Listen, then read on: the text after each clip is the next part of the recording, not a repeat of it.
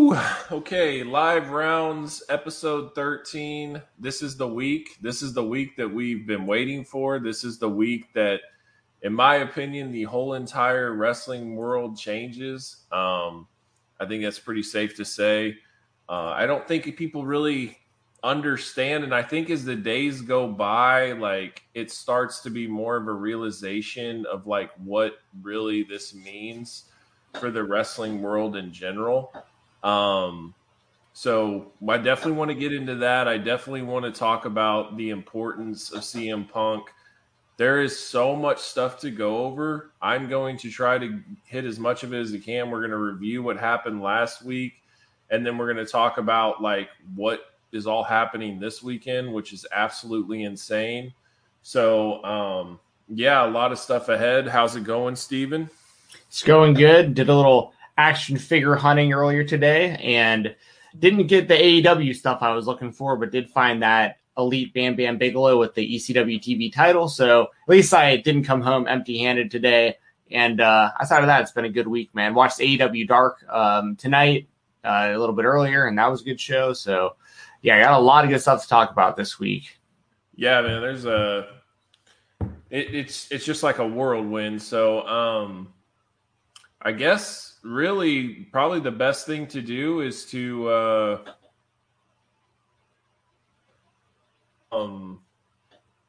man. So I understand there's a lot of fans out there that still don't think that this is going to happen. I don't understand their logic at this point. Like, you don't sell the United Center out with like 3 weeks in advance. Like, that's all you had. You had 3 weeks before the event. You already sold it out. Like, this is for CM Punk. This is why he is here. This is what is going to happen. Darby Allin has hinted at it. They've trying to give it to you like without actually saying it, but like Tony Khan said, like, expect what everyone is thinking. Everyone pretty much knows what's going to happen. CM Punk is going to debut for AEW on Friday. That is going to happen. I think the biggest thing is I think this is really good for CM Punk in so many ways, just because Punk left in a very bitter state. He left in a way that I really think he ended up hating wrestling. And I think if CM Punk's career can end with him loving wrestling and being happy with walking out and accomplishing whatever he accomplishes in AEW, I think that that'll be huge for his career. I think it'll really extend his legacy. And I also think, too, that it is the symbol. He is the human embodiment of this now has gotten taken to a different level in these wrestling wars, what you want to say, in AEW's legitimacy. I think that CM Punk represents, he's always been the anti-WWE guy, and he was in the WWE. So now what happens when the anti-WWE guy is in the is with the company that is the biggest competition that the WWE's had since WCW? Like, that's legit truth. I think that makes it very interesting. And what I love, too, is it's always been that, like, Punk broke down the door, handed a football to Daniel Bryan, and then Daniel Bryan ran and with it took it to the house for a touchdown, right? And this is going to be those same two guys coming to the WWE, where the WWE did not want these guys to succeed, and they forced their way to make it to the top of that company without really the company's blessings. And now those two guys are going to be with the competition, and what that means. It's such a huge moment in pro wrestling. We have not seen something like this since WCW. Like, this is huge. Yeah, this is huge. I mean, me and you were talking before the stream a little bit, and it's wild because when you think about it, he's been gone for like 7 or 8 years or whatever. And there's a lot of wrestling fans that like haven't even seen him before in wrestling. They just know who he is. They know he's a big deal. They might have retroactively watched his WWE career, maybe retroactively watched his Ring of Honor career, or even TNA and stuff he did on the indies. But like the stuff we were aware of, like before he got to the WWE, and then watched him in the WWE and all that. So it's going to be really interesting hearing how like the response is from everybody. Like you're going to have this new generation of Punk fans that like want to see what he's really all about. You're going to have people like us that like feel like we're getting him back. And then you have like the weird kind of crossover fans like me and you also. It's interesting because there's so many different chunks of fans that I think are going to be interested in this for a bunch of different reasons. Like the MMA fans that didn't know him from WWE or from pro wrestling, all they saw was a dude who like was the worst UFC fighter ever. You know what I mean? It was just so bad. It was like, but now even they might be like, well, you know what? Like I saw him fight in the UFC a couple times. The guy's got balls. Like at the very least, I'm going to tune in and see what this guy's like supposed to be all about because people are buzzing about it. And you have people like us too that like, you know, we watch both and like it was weird to see him in the UFC because he performed so poorly. But I can look past that though at this point because enough time has passed.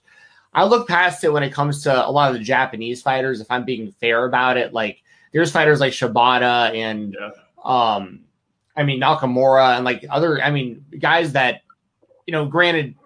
Japanese MMA may or may not always be legitimate either. That's kind of a pro wrestling aspect to a lot of it. But the point is, like, I can look past it for a lot of wrestlers. I can also look past it for CM Punk at this point. Like, I just want to see him back. You know what I mean? Like, I love the buzz that it's creating. I love what it represents. I just think that it's a giant middle finger to the WWE at the same time. Like, it works on all levels for AEW and the fan base of AEW. So. This is huge. I mean, I had people asking me about that don't even follow wrestling. They're like, 100%. What am I hearing about? Like, even if they didn't think CM Punk was that cool, they're like, dude, this must be a pretty big deal if I'm hearing about it. You know what I mean? Like, so, Bill was wearing his AEW Fighter Fest shirt, and he was just like walking around the mall, and these two guys stopped him. And they're like, man, that's a nice shirt you got there. And he's like, oh, thanks, you, I appreciate, you know. And they're like, yeah, you know, like my buddy keeps telling me about this, but like I just haven't got on board yet. But I heard like Sting's there and like Jericho's there and Moxley's there. And Bill's like, yeah, and like CM Punk's going to be there on Friday. And they were like, what? Like, yeah, CM Punk's going to be there. Like, oh yeah, I got to watch now. Like, and I feel like there's going to be so many people that are like that. I also feel like Punk has a fan base that maybe not even are wrestling fans. Yeah. I feel like that Punk just gets people's attention. And he's really like the anti-establishment John Cena. Like that's really what it ended up being. He was I'm not saying the biggest draw, but like him and Cena to me were the closest to the generation of like the Rock Austin of that generation. Like that is what he is. He's the other part of that. And so for him to go to another company, I think is absolutely enormous. And honestly, for me, I always think it's really sad when you see guys that like have loved something their whole lives and end up hating it. And all I can hope is that Punk signs with AEW and he really finds his love for wrestling again. He is able to use all of his creative ideas. He's not just like told no, he can't do this and that and all this stuff and like get frustrated. Like he's able to really go out there, perform the way he wants to perform, deliver the stories he wants to deliver, and he leaves on a good note. Like I think that would just be a perfect thing for CM Punk. And at the end of the day, if this works out, like the UFC thing, it just doesn't matter. It just doesn't matter. Your lasting impression is seeing CM Punk get his ass kicked in the UFC. If your lasting impression is CM Punk having a damn good run in a wrestling promotion for 2 years or whatever, like that's going to mean so much more. You know what I mean? Yeah, for sure. And I'm sure that he's already like, because of the way that AEW operates, I'm sure Punk already has the next, I mean, the majority of whatever his contract length is already probably planned out. They're like, and it's all stuff that he's on board with, that he's helped write and create, and he's working with the wrestlers he wants to work with, and it's going to be he's going to be set up in like the best position ever. Like they probably know what his pay-per-view matches are from now through the next year, and they just kind of work backwards, which is the best way of doing it. So I feel like that it could be too, where it's like, just here's a year deal. We're just going to do a year deal. We'll see how you like it. If you're happy with being in wrestling again, then we'll talk after that. But like, I don't think it's probably going to be anything like super committed unless he really misses it. And he might really miss it. And he's just been playing all along that, like, whatever. Like, he's always basically equated wrestling to WWE, and nothing really outside of WWE has really like interested him. So to me, like, I just think it'll be great for him to be able to experience something that he can go out there in front of 14,000 fans, and it doesn't have to have the WWE logo on it. You know what I mean? So I think that's going to be huge. Yeah, it's going to be really cool to see. I'm very much looking forward to it. And also, like, when it comes to the MMA stuff, I've almost played like mental gymnastics with myself at this point to convince myself, like, because when you really think about it, even if CM Punk does a lot of MMA type moves when he comes back into wrestling, I have to look at it from the sense of like, well, the guys he's doing these moves to aren't MMA fighters. Like, outside of like a Jack Swagger or something like that, that's like actually competed. Like, Punk has more actual MMA experience than these guys. It is kind of weird though when like you're comparing the two, because it's like, is this saying that like all pro wrestlers are on like Michael Jackson's fighting level? Because Punk can like own these dudes, but like, gets beat up over here by journalists. And he's not talking about the singer Michael Jackson either, by the way. No, sorry, Michael Jackson, the journalist and photographer that fought CM Punk and defeated him, and apparently in the UFC. Pot smoker that made him lose his win. So that's a bigger travesty than Nick Diaz's loss to Gomi or no contest to Gomi. But yeah, I mean, but it's just interesting. It's interesting how it's all kind of come together, and I'm interested to see how everyone reacts to it. Like, I honestly think that knowing Punk and knowing that he's going to want to make an impact and do something different, I really think he's going to turn heel sooner than later. Like, it might not be right away, but I think the real money there is him coming in and talking about how when he left pro wrestling, he hasn't liked wrestling ever since. And he went to MMA because he wanted to be known as something different. And, it didn't work out his way, but they offered him so much money that like now he's here for the money. So, I'd like to see something like that. But, and I like that he helped.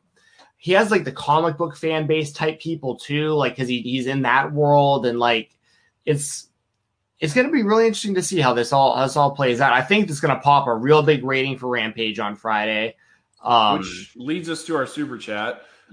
Thanks, John. I really appreciate it. It says, "What's up, guys? Realistically, what do you expect the ratings for Dynamite Rampage with Punk and Bryan jumping on board?" I think they're going to hold off on Daniel Bryan for a bit, probably. The earliest, I think, is All Out for Daniel Bryan, in my opinion. But who knows? I mean, anything can happen right now. But I'm thinking it's going to be close to 1 million on a Friday with Rampage. Like, that's pretty good. I mean, they got 740 on the debut.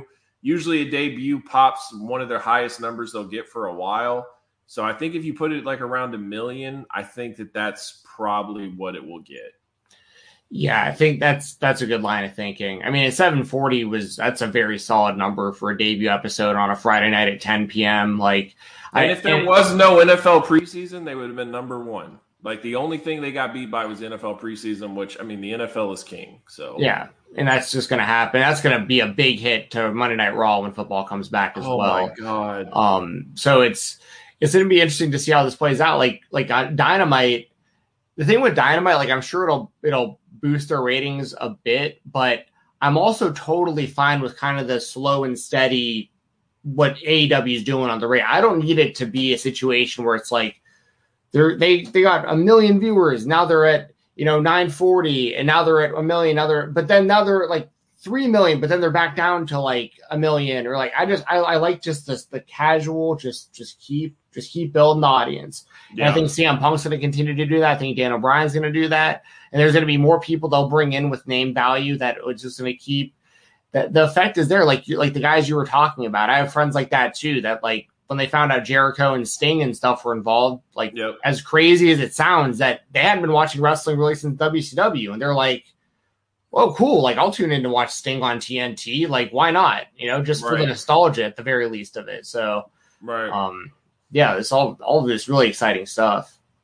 Yeah, I mean, first of all, I appreciate everyone that's here. If you haven't, please like this video.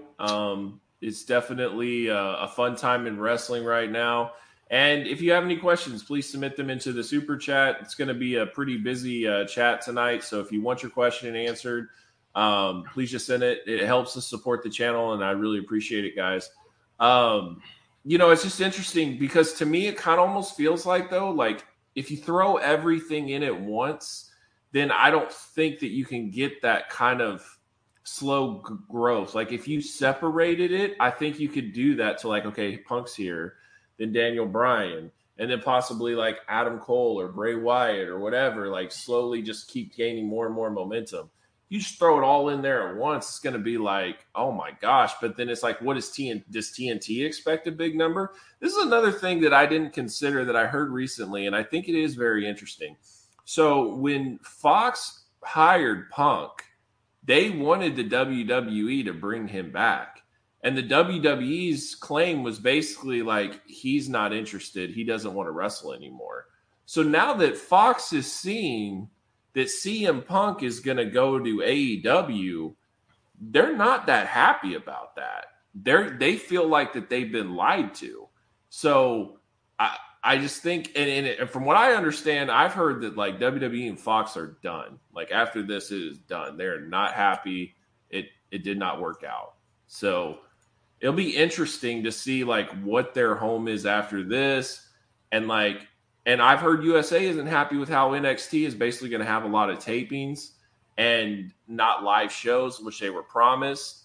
So it's just really interesting to me how like WWE just seems to want to run business as usual the way that they want to run it, and not considering anybody, not the networks, not the wrestlers they hire, not the fans.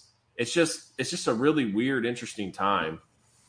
Yeah. They're just doing their own thing. They're in their own world, just putting on the show that they want, manufacturing. I mean, they're like the North Korea of wrestling. It's like they pipe in they pipe in all the fan noise, like to make it seem like people are cheering people they're not cheering, and booing people they're not booing, and it's all wrestling propaganda. It's all fake, and very little of it's actually wrestling. Like somebody in the chat, New Era 30 or 24, I'll highlight your message here, says, so Sting is okay, but Goldberg is a problem. It's two completely different scenarios. The ways that those guys are used on the shows are totally different. Is Sting getting the title shot at All Out? No, and he's elevating a guy into stardom that is going to be a long-term star for AEW and Darby Allin. Like he's being used completely differently than how Goldberg is. And I mean, and the same point too is like Sting is one of those things. It's like, he is an attraction. When you buy a ticket, you get to see Sting for the most part, but like you don't always get to see him wrestle, right? Like it's very rare that he wrestles, which tomorrow he's wrestling. It's a big deal. They're making a big deal out of it. First time in 20 years on TNT, but this isn't a normal thing. And personally, I think if Sting ever did get a title shot, it would have like a story behind it. It would have some build up. It would probably not even be on pay-per-view. It would probably be like on a Dynamite or a Rampage or something, just like a fun little angle gimmick that they would do. Goldberg, first of all, another thing too, Sting can out-wrestle Goldberg any day of the week. Like Goldberg has two moves at the end of the day. And even a 60-whatever-year-old Sting can still out-wrestle Bill Goldberg. So, right. The whole like veteran thing, the whole like look how AEW uses their veterans, their legends, and look how WWE uses their veterans and legends. Yeah, for sure. I mean, that's the thing. Like Goldberg comes back. I was a huge Goldberg fan. We talked about that plenty on this show. Like I love Goldberg, but the way that he's used on the show, like he comes in and he's seen as better than and bigger than and a bigger star than everyone else that they have. He just comes in and he beats the Fiend, and the Fiend's not even in the company anymore.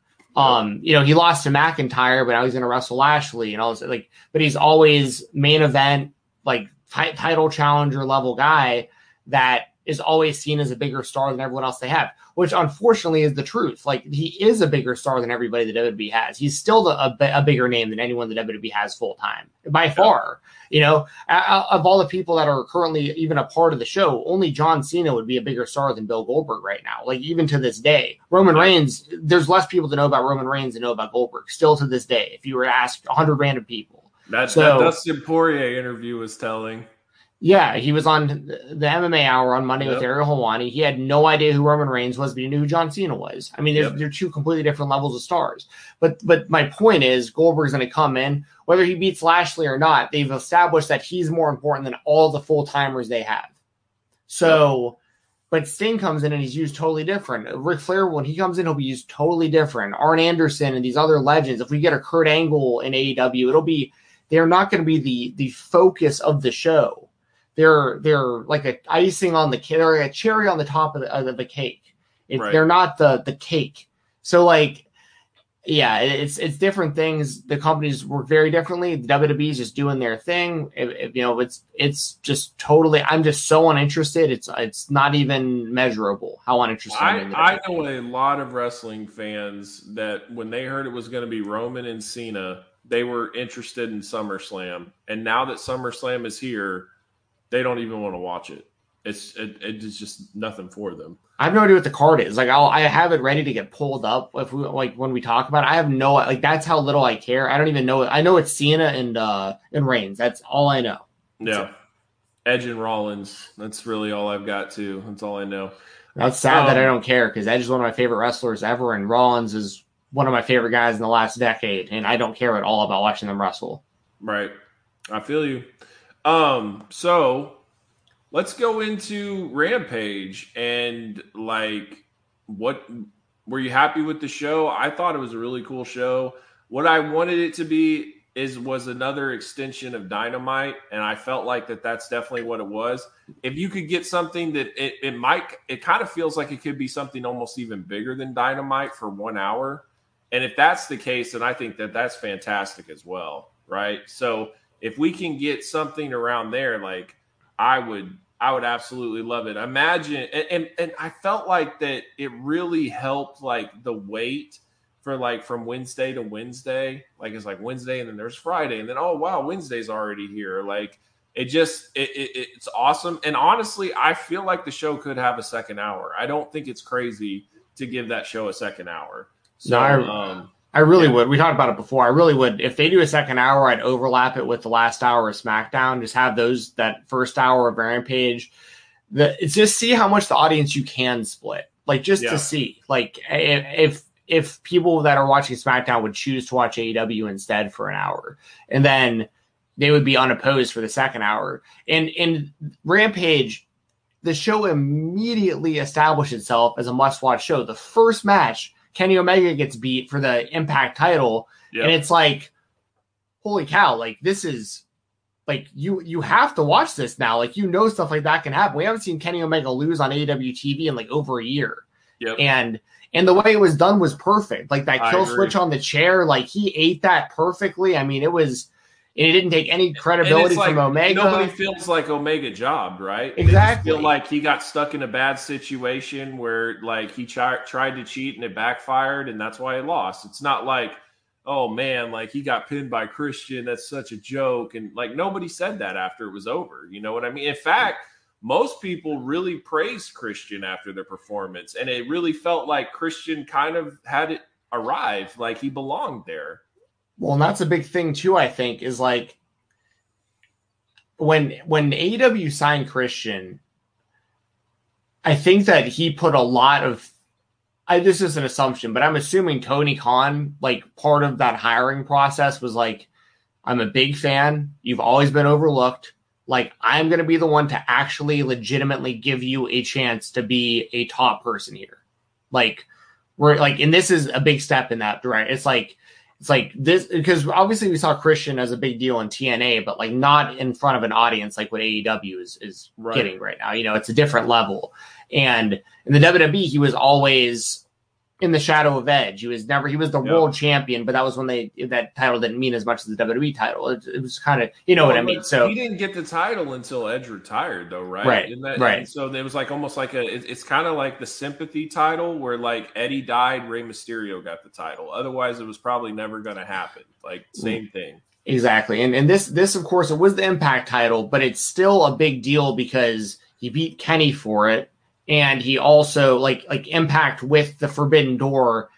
These belts do matter who's holding them because the Forbidden Door concept, so much can happen with that. So they're basically, I think they gave the ball to Christian. They're like, look, like we have faith in you. We're going to be the ones to like see if you work as like a legitimate top guy in a major mainstream company. And I don't think he's going to beat Omega for the AEW title, but I'm more interested now after seeing that first match in their rematch at All Out. Yeah. And I mean, honestly, I still don't know all what's going to happen, right? Like, it's just, that's what I love about AEW. Like, we just don't know. We don't know who's going to show up. I mean, honestly, New Japan guys could show up. Bullet Club could show up. Will Ospreay could show up. There's a lot of people that could just show up in AEW, and we have no idea. And that's, and one thing that I really, I'll get on Rampage, but I really want to hit home is like the full aspect of pro wrestling really looking like a sport with the Forbidden Door being broken down. Because then it's like, since they all can work together, all companies matter more. And if one guy isn't being used in AEW, it can still be used in other companies. So if you didn't get to see the Lance Archer match at Dynamite, but you could watch New Japan Resurgence and watch Lance Archer. Or if you didn't see Christian enough in Dynamite, well, you can catch him on Impact or Moxley in New Japan. And like, it's just wild.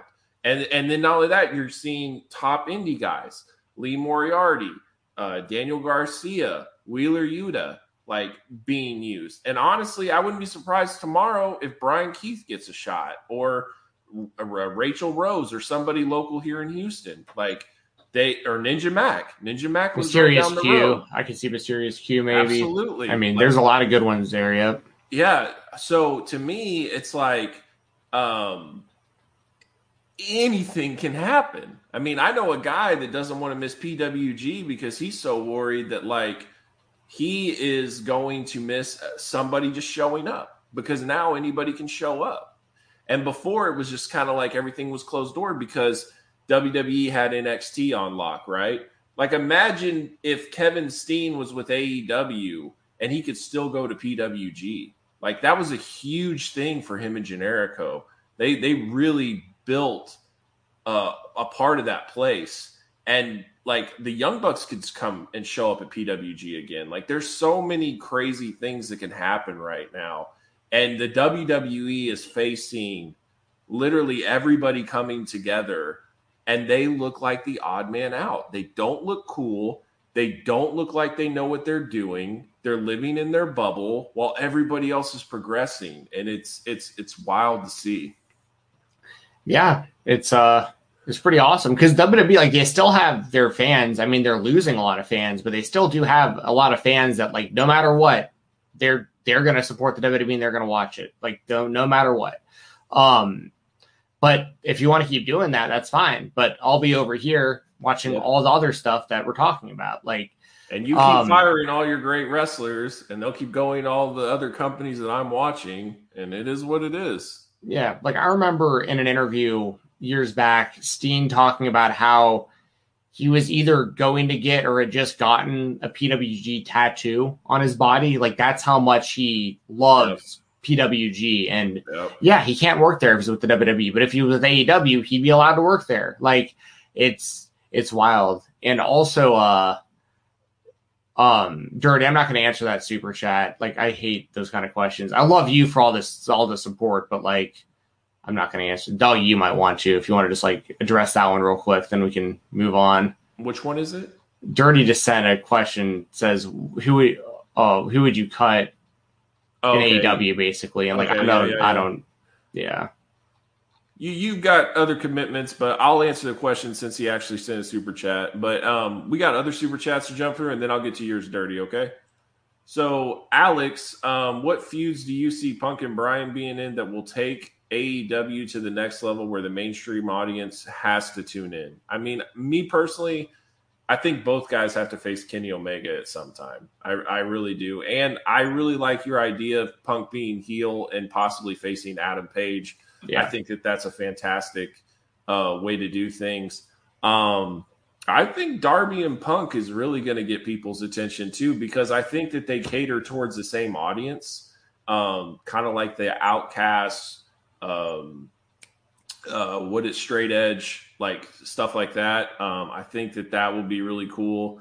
There's so many different things though. Like the great thing about Daniel Bryan is he's such a great wrestler that he can make matches really good that you wouldn't even think, right? Like Daniel Bryan, Ray Phoenix would be incredible, but like it's not necessarily something you're really like, oh yeah, but like I think Malachi Black and Daniel Bryan would be fantastic. And I mean, there's just so many.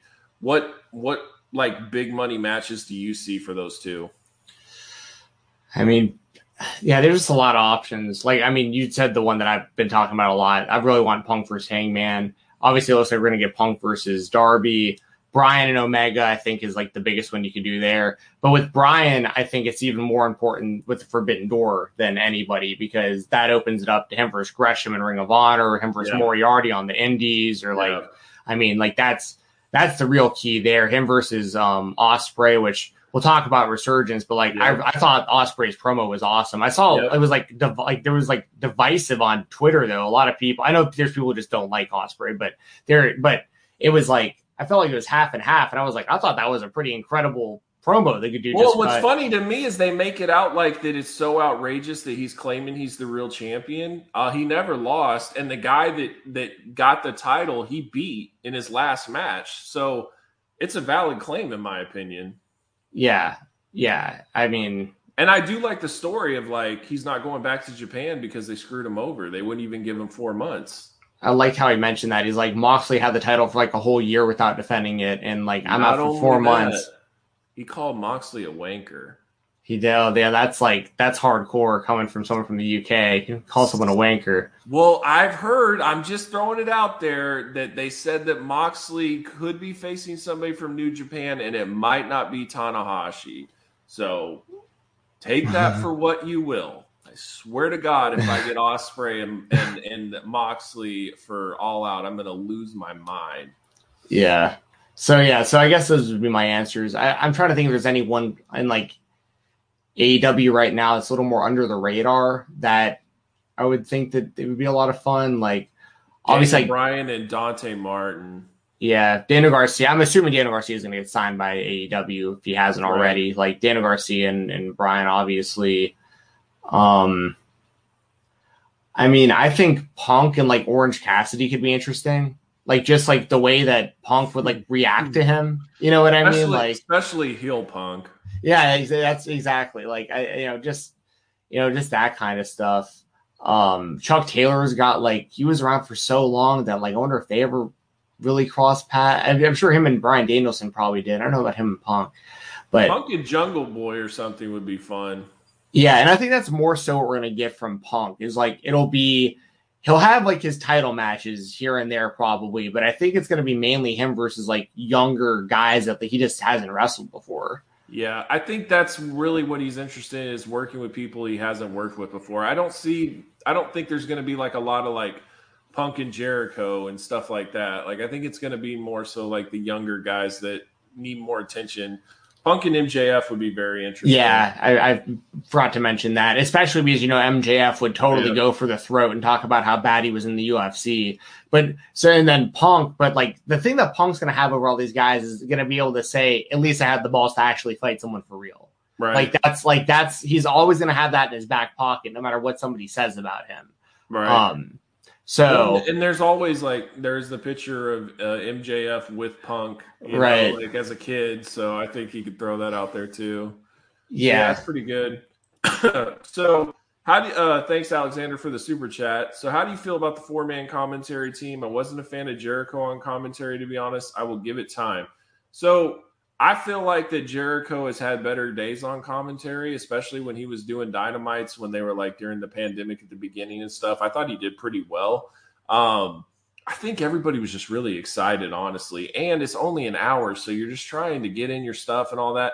I felt like the guy that got really exposed, in my opinion, was Mark Henry. Yeah. I didn't think he did a good job on commentary. I didn't think he did a good job backstage interview. It was a really bad backstage interview. Right. Like, oh, man, Christian, I'm so proud of you. Like, it came off very generic, fake WWE-like. It did not really look authentic. And in the commentary, it was like, okay, let's try to get Mark in and when we can. And like it was messy. I feel like they're definitely going to make changes. I don't think it's the 4-man booth and only the 4-man booth. Like they'll see what works and what doesn't. Yeah, if it was up to me, it would be just Excalibur and Jericho. But I also get like that wasn't Jericho's best line of commentary either. I'll be honest. Like he was definitely yelling and all over the place and stuff. The crowd was crazy. So I really feel like that was part of it too, where like Jericho is just trying to like, because they're pretty close to the crowd, and Jericho is just trying to like talk over the crowd, and it came across that way, and I think it was too much. Yeah, and I like Jericho on commentary so much because he has a different level of credibility than anyone else you can get because of like how long he's been around and like kind of what he means in wrestling, but he's also still tapped in enough to know what's cool in wrestling, like proven by having a death match with Nick Gage on TNT and stuff, like the whole Labors of Jericho thing. Like he clearly is still thinking on these different levels, I think, than most wrestling fans and other wrestlers. Like, so he wants to get these people over. Like he wants to put them over on commentary and help them become bigger stars. So yeah, I'm not a big fan of the 4-man booth either. The Mark Henry definitely seems the most out of place. Like you just mentioned, I thought it was really bad backstage. Like he'll get better with more time, but there's also people that are just like ready for that job, like that you can just have do it. So we'll see. But I don't like the idea of 4-man booths just to begin with. Like I prefer a 2-person. That's my preference. So anything over 2 is kind of a cluster frick to begin with for me. So yeah, I'm with you there. Sean, appreciate the super chat. Any predictions for how Punk debut segment is and should be presented? Personally, I don't think we're going to get a lot. I think we're going to get a confirmation he's here. I think we're going to get him coming out to Cult of Personality. I think you're going to possibly get like him and Darby doing a stare down or something. And I think that's going to be how they end the show. And then you're going to need to watch Dynamite for him to actually talk and all that stuff. But that's kind of how I think it can be. It'd be interesting though. Like, what if you just started the show off? Like the crowd's like, it's just the crowd, nothing else, no music. And then all of a sudden Punk's music hits and he walks right out just to start the show off. That'd be sick. Yeah, I think that they're going to have to set aside. I think we're going to get like 1, maybe 2 fairly quick matches. I would just have Punk for the last half hour of the show. Yeah. Like, what I would personally do, I'd have Darby and Sting come to the ring. It'd be very simple. It'd just be Darby in the ring. You're just going like, you here? You know what I mean? Just like pretty much just like say pretty much nothing. Like, are you here or not? You know what I mean? Right. And then just Punk comes out. Like just super simple. It's like everyone wants it. Everyone knows what they're there for. Everyone knows what they want to get. Darby's been teasing it over and over. And it's like, I've basically been cheesing that someone's going to be here tonight. Let's see if he's got the balls to show, like, is he here? Where are you? And and there's no waiting till later in the show or like, are we going to get an answer from CM Punk by a certain time or whatever? It's just, he just comes out and answers the call. Like, you know, and then they have their stare down. He grabs the microphone. He says what he needs to say. I mean, there's going to be CM Punk chants for like 10 minutes straight with just nobody doing anything else, but just taking that whole thing in. So yeah, I would have it just very, like you said, I just have it very simple. Him pretty much just coming out because everyone's already wants it. So just give it to us. Yeah, no, I feel you. It's going to be interesting. But also, I kind of feel like that they're going to keep like it till the end, so they have everybody's attention till the end instead of just like giving it right away. And I also feel like that they're going to try to fit in a couple things. I mean, this is a big crowd, right? So I feel like they're going to give them some pretty good matches, honestly. So it'll be interesting. This is going to be the first time. This is going to be the first time since CM Punk left wrestling that a crowd of people are going to be chanting CM Punk during other people's matches, and it's not actually an attack on the wrestlers. It's the company. Or the company. Like, it's literally just that there's going to be no stopping them from chanting CM Punk the entire night. So, like, it's going to be kind of a tall task for whoever's in the ring, but it's going to be a really cool experience because it's going to be loud as hell in that place. So, yeah, for sure. All right, I'll get to the dirty question. Dirty. Who in AEW would you cut? And I think that this has become a popular topic just because they see so many guys coming in, and it's like, who, like, do you feel like was there to kind of start things off and there, but they don't really have a fit? And I mean, you see a lot of it on BTE, but like, I'd let go of Peter Avalon. I thank you for your service, but you can go. I'm not a big fan of Dolph Ziggler's brother. I didn't think Kip Sabian worked out. There's certain people like that I would probably let go. This Max Caster thing is looking ugly. I don't know where they're going with this. I don't know if you've seen it, Steven, but like, he's literally liked NXT and WWE things on his Twitter for like the past like 14 days and nothing else. I saw that he like unfollowed a bunch of AEW people and he's like selling his AEW gear and stuff. It's either he's been let go or it's like the most intricate or it's like the most intricate storyline ever. Like, that could be true too. Like, you never know how they spin it. One thing that I do think, though, that needs to be said is, me personally, I think it's an overreaction, but I will say this, and it's on a lot of people, though. Like, they aired that on Dark. They had a chance to preview that or at least come up to Tony and be like, hey, he brought up this. Do you still want to air it? Like, there's a lot of people at fault for this thing. But, like, at the end of the day, I don't think Max can continue on with this gimmick if he is coming back. Because now the microscope is on him and he has to say something that makes the crowd go, oh, otherwise it's a total dud. And people will know that Tony neutered his raps. So then nobody's going to buy into it. And if he doesn't do anything where it's like, oh, then, and in my opinion, if he says something like that, the same people that are upset right now will blow up Tony's Twitter and AEW's Twitter every single week. So in my opinion, Platinum Max, the gimmick is done. You can't go back to it. And those are really valid points. It's going to be interesting. I know he's losing indie bookings over it. I think it was a bit of an overreaction in certain ways. Yeah. Like, I don't know if he should have lost his job over this. There needed to be punishment in some way, shape, or form, because like there has to be like some sort of checks and balances there of like what you can and can't say, but at the same time, you're like, how many people did that go through before it got on television? So those people need to be accountable too that put it on television. Right. I mean, it's just a mess. And then it's also like, it's rap and it's supposed to be edgy and like, it has to be. And so that's what I'm saying is like, I'm not blaming them necessarily, but I am saying you can't have that gimmick and him not be offensive. He has to be able to pop the crowd and get them to go, oh, because there's been times where he's hit lines and they haven't worked and it feels awful. It's just a total dud. And he just tries to keep going. You know what I mean? So he and like, let's be honest, Cena with that gimmick, that's what made him a superstar. Like, and he was offensive. He said a lot of things that would be misogynistic and homophobic and all these other things. And it got him super over. So that was in 2003, though. I get it. I'm not saying that this gimmick has to stand. I'm just saying people that are a fan of this gimmick, I don't think it can be here in 2021 in AEW. I just don't think it works. Yeah, I'm interested to see how that all plays out. Yeah. So, anyways, that's like four guys I can name. I mean, I'm not the biggest fan of like a Sonny Kiss either. Like, there's a lot of them that I feel like that they sign and it it hasn't really worked out, that they're still trying to figure out what to do with them, but we'll see what happens. So yeah, with speaking of somebody getting signed, Fuego del Sol. Well, how'd you think that worked? I thought that was a really cool segment. I thought that they did it really well.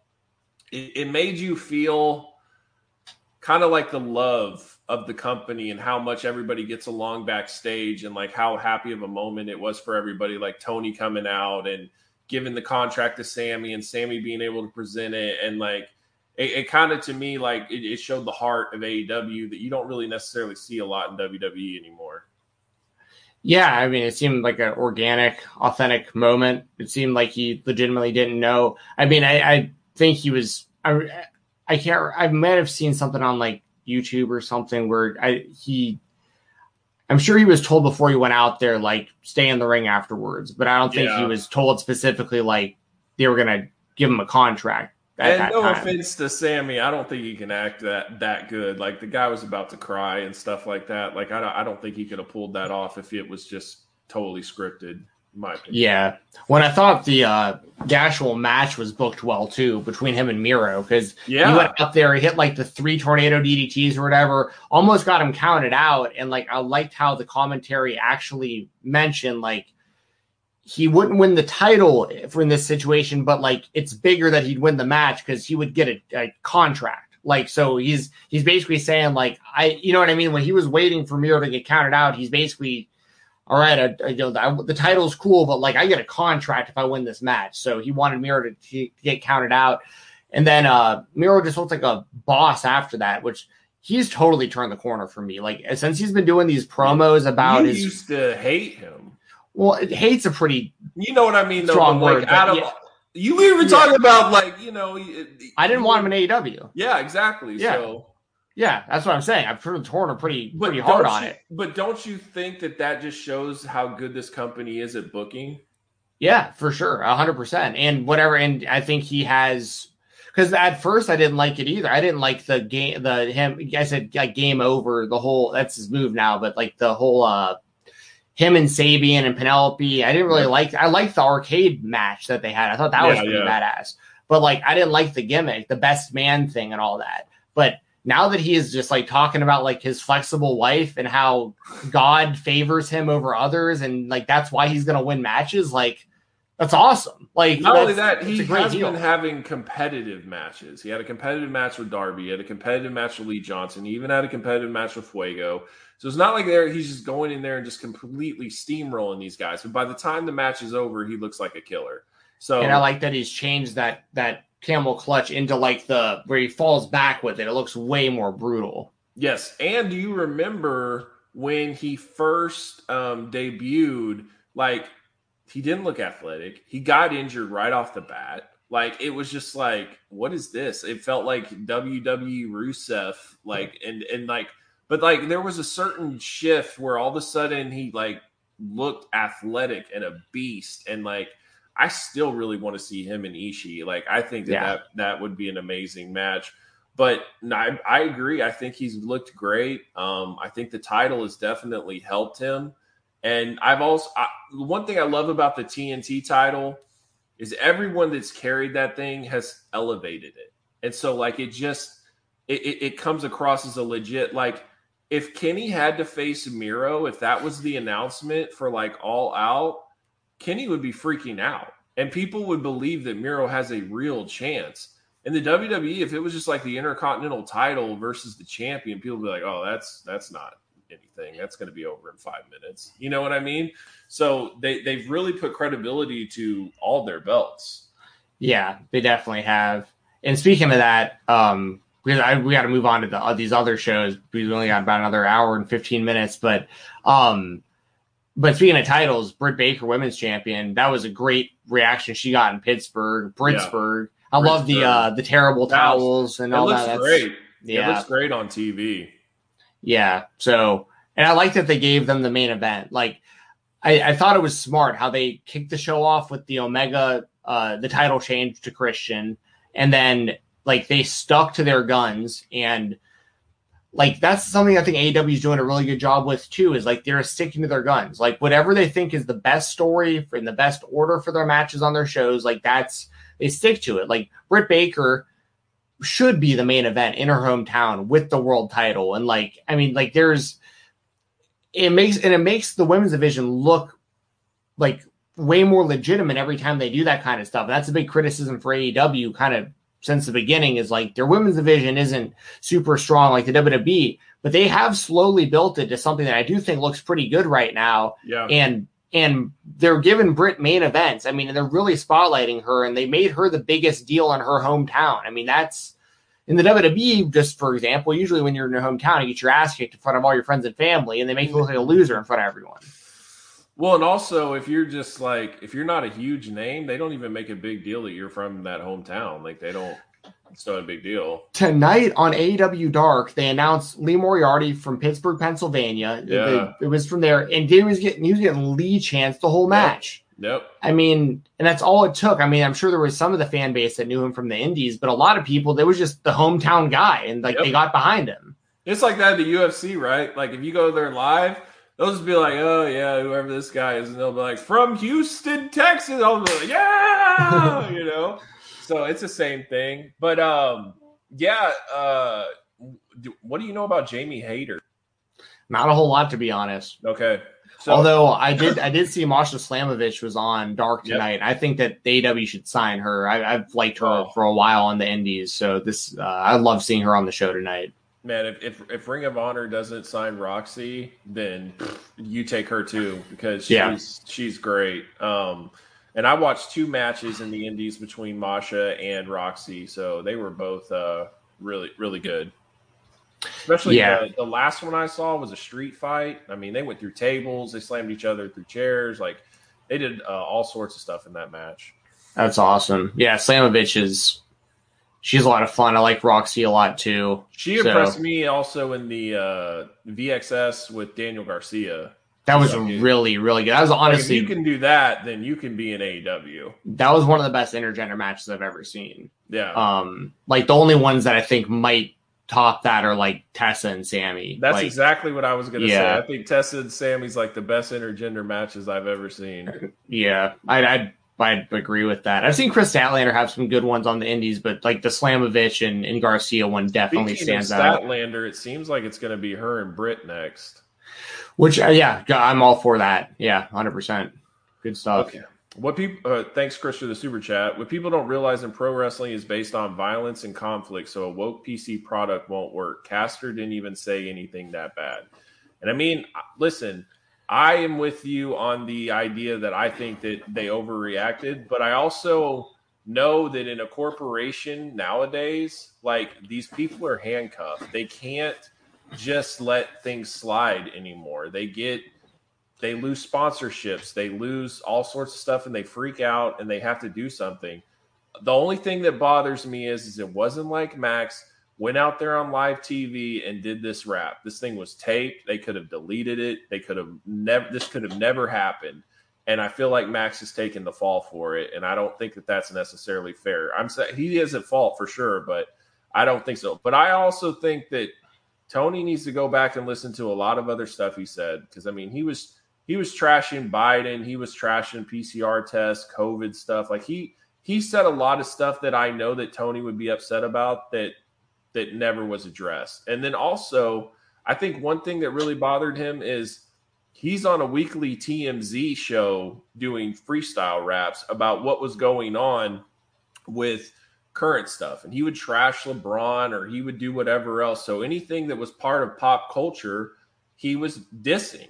And so it was just part of his gimmick. And I don't think that he took into consideration the backlash of what would happen.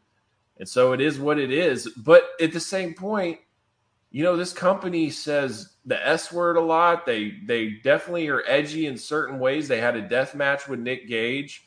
So it's not like it's just totally PC, but it is kind of weird. I feel like it's got like a ECW attitude era, but more like a PC social justice type of culture as well. So it's a mix. Yeah. Yeah, it's just an interesting because I do think he is taking the fall for a lot of people, but like he also, it just depends on what kind of where you think the line should be, and that's just going to be different for everybody. Like, like, do I think certain things he said were that bad? No, but I also don't think it's like smart to be joking about Duke lacrosse and stuff. I just don't think that's like a smart thing to like, you know, like, because that's, I mean, you can't say it on YouTube. It's an RAPE joke. I mean, like straight up. Like, I know that the guys were like they were innocent when they went through like the process and everything, but like the joke is about that. So it's like you're gonna get backlash from that. So I mean, it just is what it is. The Simone Biles stuff, like that was a big topic in pop culture at the time. So it's like let's be honest. Charlotte was on Raw, and she basically threw her under the bus too, and nothing happened. So that's. I really think it was the Duke lacrosse line that like really put it over the edge for them. Is my feeling. Yeah. Because there's just no way of like even framing that in any other way other than like that's what the joke was about. And it's like, oh yeah, I don't know. It's hard to get behind that one. That's my thing, and that's my concern about certain people. If they were to get signed, like you're gonna have people that are gonna flood TNT and everybody else, and they're gonna try to bring up stuff, and it's really up to the company to stand up for these guys. Like if people wanted to buy into the Darby Allin speaking out stuff, he's gone. And then guess what? Because he's gone, other indie promotions would be like, well, I can't touch him with a 10-foot pole because then they'll be mad at me. And Darby's career's over. Like that's the way that this thing is going. And I don't agree with it, but it is what it is. Yeah. Yeah, that's a whole other podcast in itself for sure. Next. Yeah. Let's talk about another wrestling show. So what's cool, right, is that we had Kenny Omega defend the Impact title on Friday night, and come Saturday night, he's in Mexico defending the AAA title against Andrade. And oh, by the way, Ric Flair decides to show up as well, right? Like that was wild. And I really think that that Flair, like, I don't know what it was, but when I saw like Flair and Omega like talking and chopping each other, I was just like, this forbidden door is just wild. Like, it's something I never thought I'd see. You know what I mean? They have to do it. They have to do Omega versus Flair, right? And Flair. So, did you listen to Conan talk about what happened backstage? Mm-mm. So they said that like Flair was basically just like coming as a favor for Andrade, but he wasn't really booked on the show. And he's like, he just wants to be in the crowd to watch me. And Conan was like, well, crap, if he's there, like, let's go ahead and use him as your guy. And he's like, I mean, okay. So they asked Flair, like, hey, you be willing to like go in there and chop and, you know, possibly do like the figure four? And he was like, absolutely, right? So he says that Flair's like backstage and he's talking to him, and Flair's in a suit. He's got like, you know, he's got watches and his gold rings and all this stuff. And while he's talking to Conan about a match that they had at like Bash at the Beach 94 or 96 or whatever it was, Conan's like, dude, he remembers everything, by the way. He's doing Hindu squats in a suit, getting ready to go out there. Like, he's so ready to have another match. I think it's hilarious. But yeah, it's funny. So, dude, they got to do it, like, because you know Kenny is gonna make him look good. And Flair doesn't have to do hardly anything. Kenny will sell his ass off. It'll look like Shawn Michaels, Hulk Hogan, SummerSlam. Yeah, except Kenny respects Rick probably. Yeah. But yeah. I mean, that was honestly, like, I feel crazy even saying that, but like, I feel like you might as well just do it. Like, the forbidden. Dude, you know what I would do? What would you do? I would have. I am unironically saying this. If Ric Flair is capable of taking any bumps, well, obviously his health comes first, right? Like, if this is assuming he can get cleared and like his body can handle it. And I know he's had health issues over the years, and he's older. I totally get that. But dude, I'd have him beat Nick Aldis for that NWA title. Especially because Cena, like, especially if Cena winds up getting that next world title reign sometime, Like Oh, Flair can stay above him with the NWA title, and then you do Kenny versus Flair, and that's how Kenny gets the NWA title. Nice. I don't know who this guy is, but he's like, I'm here for my guy Jensen. Yeah, this is my dude. Yeah, SP3. He's awesome. Big Mighty Ducks fan as well. I sent him a picture of my Funko Pop collection that I got of them the other day. I sent it to you too, but you were the only two people I sent it to that I knew would appreciate it. What's up, SP3? Yeah, that's good people there. Check out that YouTube channel, everyone watching right now, True Heel Heat Wrestling. Shout out to SP3. I'm Doug. How's it going? Yes. Also, yeah, Charlotte Flair was backstage too, and she kind of ditched a house show to do it. They said that she was advertised for it. She was advertised for it. So how does that work? So either you're admitting that you lied to your customers, or you're trying to like save face that she pulled one over on you. I don't know, but somebody said in a tweet that her contract is up after SummerSlam. Wait, this year? Like this weekend? This weekend. No way. I don't know if that's true or not, but hey, Adam Cole's contract is up this weekend. Pete Dunne's contract is up this weekend. So maybe there's like a slew of guys and girls contracts that are up this weekend. Like, who knows?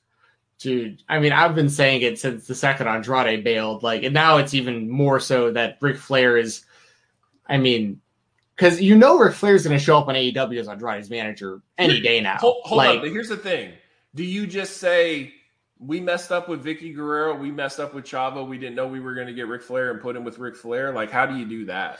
Yeah, you either have him lead kind of the whole group of them, or you figure out a way around it to where they pretty much do what you just said. I mean, the only other person I would say, if they wanted to pair Ric Flair with MJF, that would be awesome. Yeah, that would be interesting. But I mean, the Andrade thing is just so natural, and we've already started seeing it in AAA. Personally, I never thought that Vicky was the best fit for him outside of the link to Eddie. I hate it because I don't think that that's the type. If Andrade's coming in with hype, I don't think that that's the type of guy to debut with such a obnoxious heel. I don't know. It just didn't make sense to me. I got it because it's Eddie's wife and the lineage, right. And I get it, but I didn't like it. And same with Chavo. But I mean, if the idea, this isn't me trying to pigeonhole anybody because of their ethnicity, but I'm just saying if their goal was to have a Hispanic stable and that was what they've been building around Andrade right now, they could still do that with other Hispanic wrestlers. There's plenty on AEW's roster. They can pivot and Andrade can be hey, this isn't working out. I appreciate it, but Ric Flair is basically my dad now, and he's here, and I'm not gonna pass up the Nature Boy. Sorry.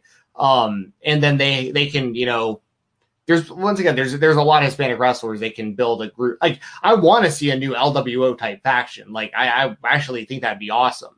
Yeah. But I think right.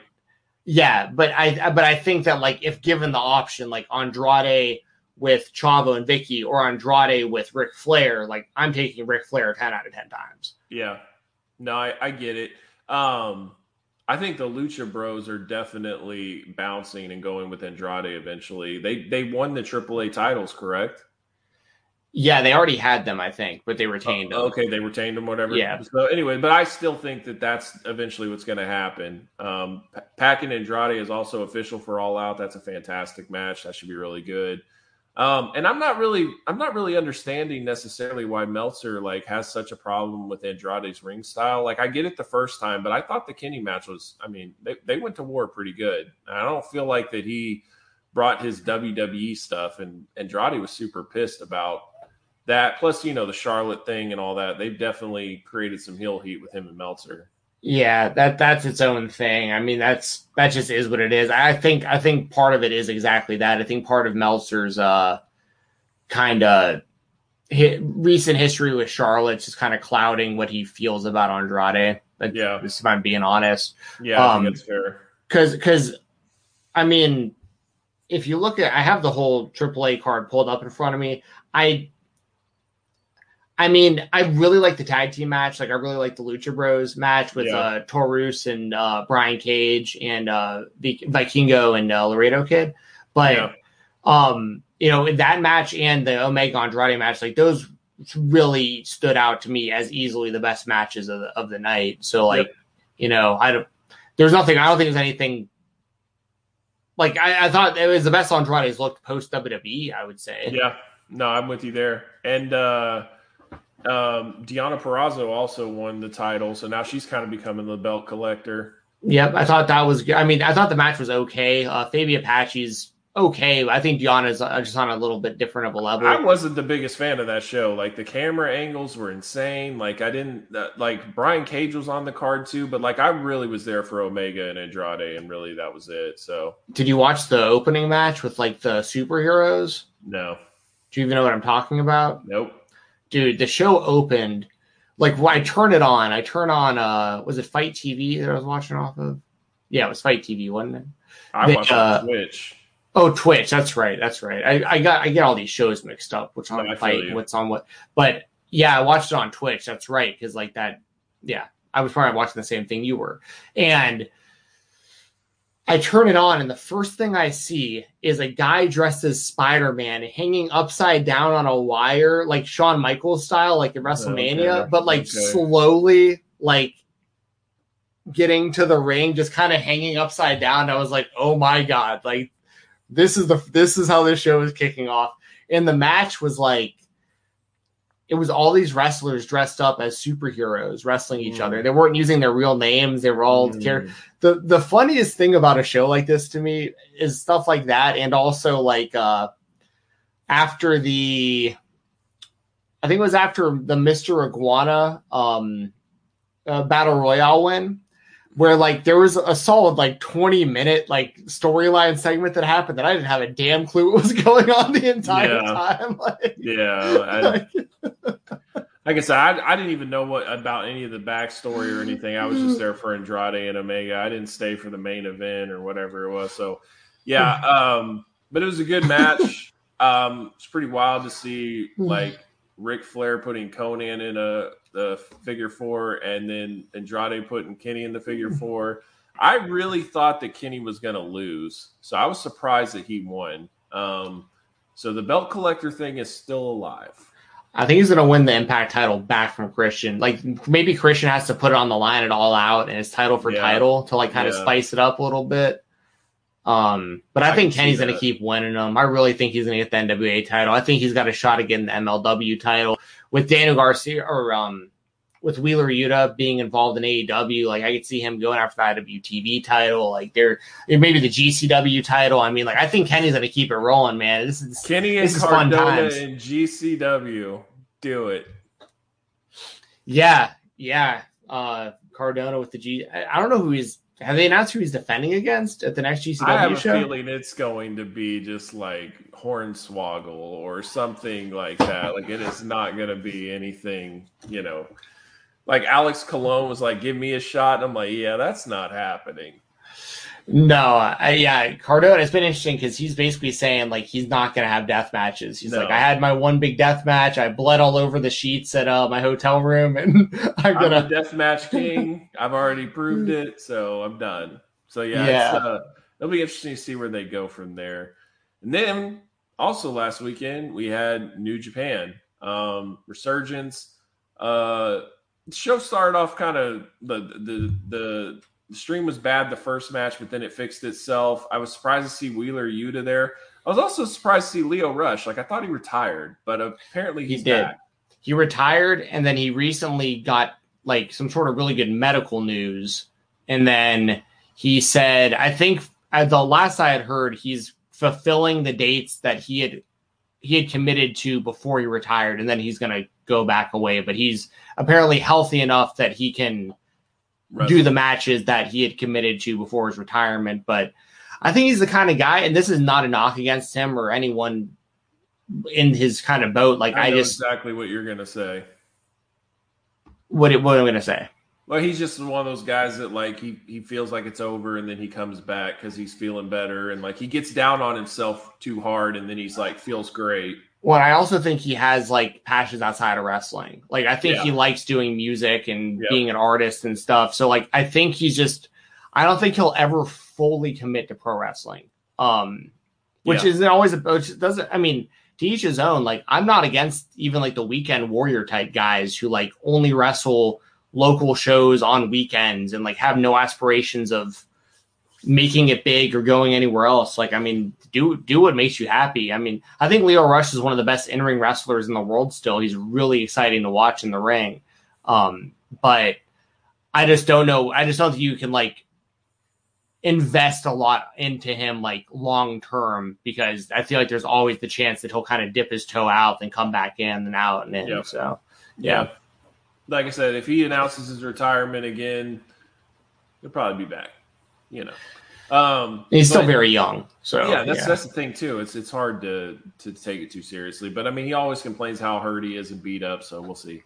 But yeah. So some surprises there, and then you know, my boy Ospreay came out. You know, I don't even necessarily know why I love that guy so much, but I mean, he is my favorite wrestler in the world right now.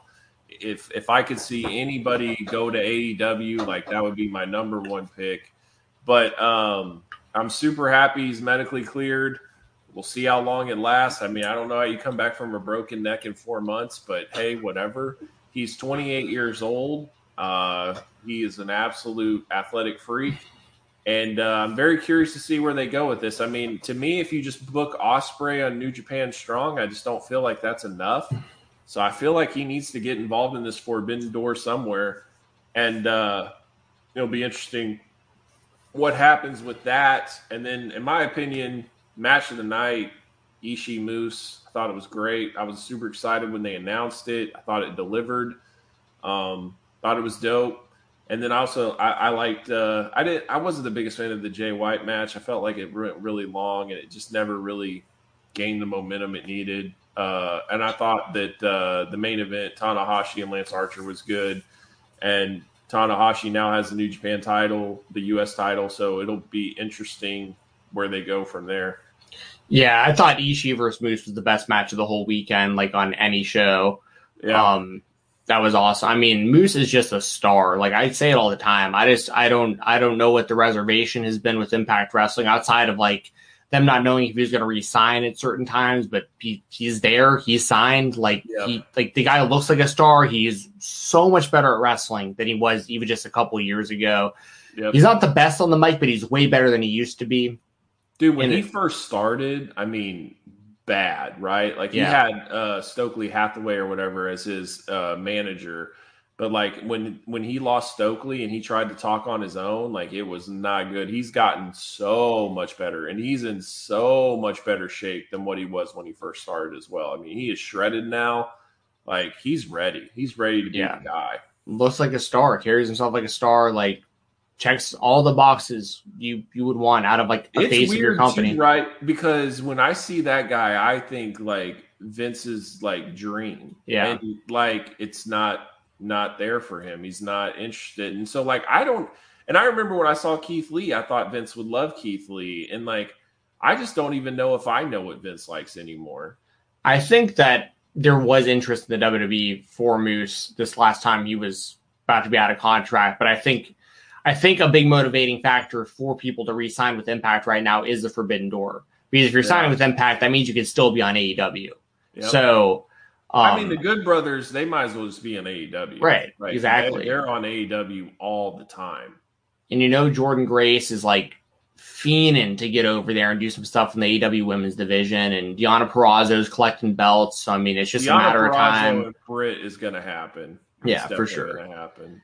And then on the other side, you had Tomohiro Ishii, who like, I mean, my favorite New Japan wrestler ever is Nakamura, but like, Ishii is like really damn close at this point for me. Like I love Tomohiro Ishii. He is so much fun to watch wrestle. He's so believable. He sells so good. The stuff he does a very basic move set, but he makes everything look like it would really hurt.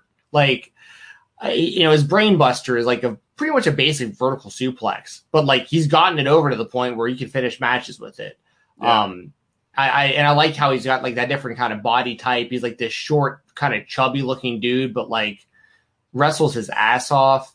Yeah. And also on the show, it was great to see Shibata come out. Like he got to, it's just always a little bittersweet because like I want to see him wrestling.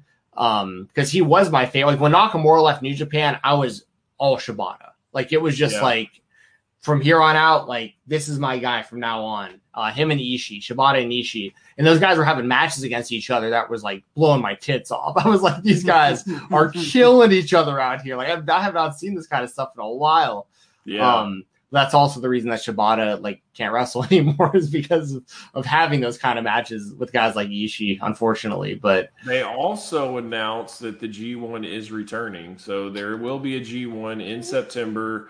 And Ospreay said he will not be in it, which honestly I think is a great idea. That kid cannot go and have like 15 matches and be like these brutal matches. Like, give him some rest. Maybe have him wrestle like, I don't know, 10 times or whatever, but he's not going to. You know, he's already wrestling twice in England this weekend. I believe it. He's got Doug Williams. Doug Williams is still wrestling? Yes, he's got Doug Williams at for the RPW title this weekend, and then he's also wrestling another guy. I don't know who it is, but it's also for RPW. So, I don't know. That guy's going to do what he's going to do. So I like the idea of him in storyline being like, I'm not going to be in the G1 because I never lost this title. So like I'm only coming to fight for titles. Like I don't need to go through the G1. I'm already the champion. At the end of the day, dude, he's been wanting Punk at Wrestle Kingdom. Like that's what he wanted. So I'm not saying it's going to happen at Wrestle Kingdom, but I know that he was very open to working with Punk, and I know Punk was open to working with him. I think it could happen. And God, if it happened in AEW, then I mean, I might have to book a flight. I don't know. I love Will Ospreay. He's the best. So, a lot of good stuff this weekend. And like I said, we're talking about AEW, right? But we're also talking about AAA, and we're also talking about New Japan because they all go together now. Like the Forbidden Door is just so wild, and it's just like the craziest thing, and it really has like to me like bonded pro wrestling together like we've never seen before.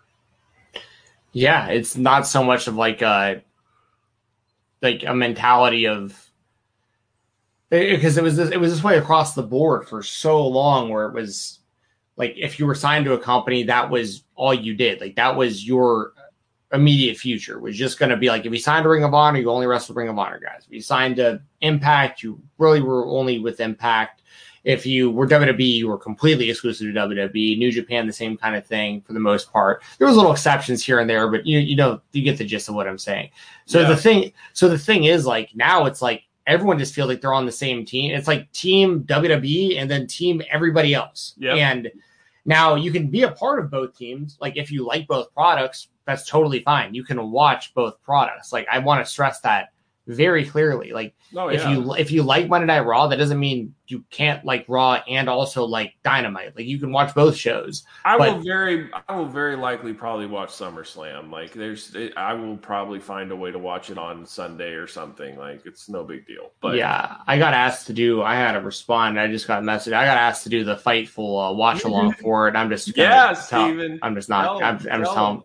I mean, I'm not a good person to host a WWE watch along. I'm just not. Like I haven't watched one lick of that show since they're gonna put you the last pay-per-view. Sour Graphs, like you and him go back and forth. Well, yeah, me and Alice can just have a field day. See, the difference though is like he's still watching the show to do the podcast. I'm just not even watching the shows anymore. So like I just, the last thing I saw from the WWE was that clip from like last week when Lily the doll winked and cost Dewdrop a match. So like,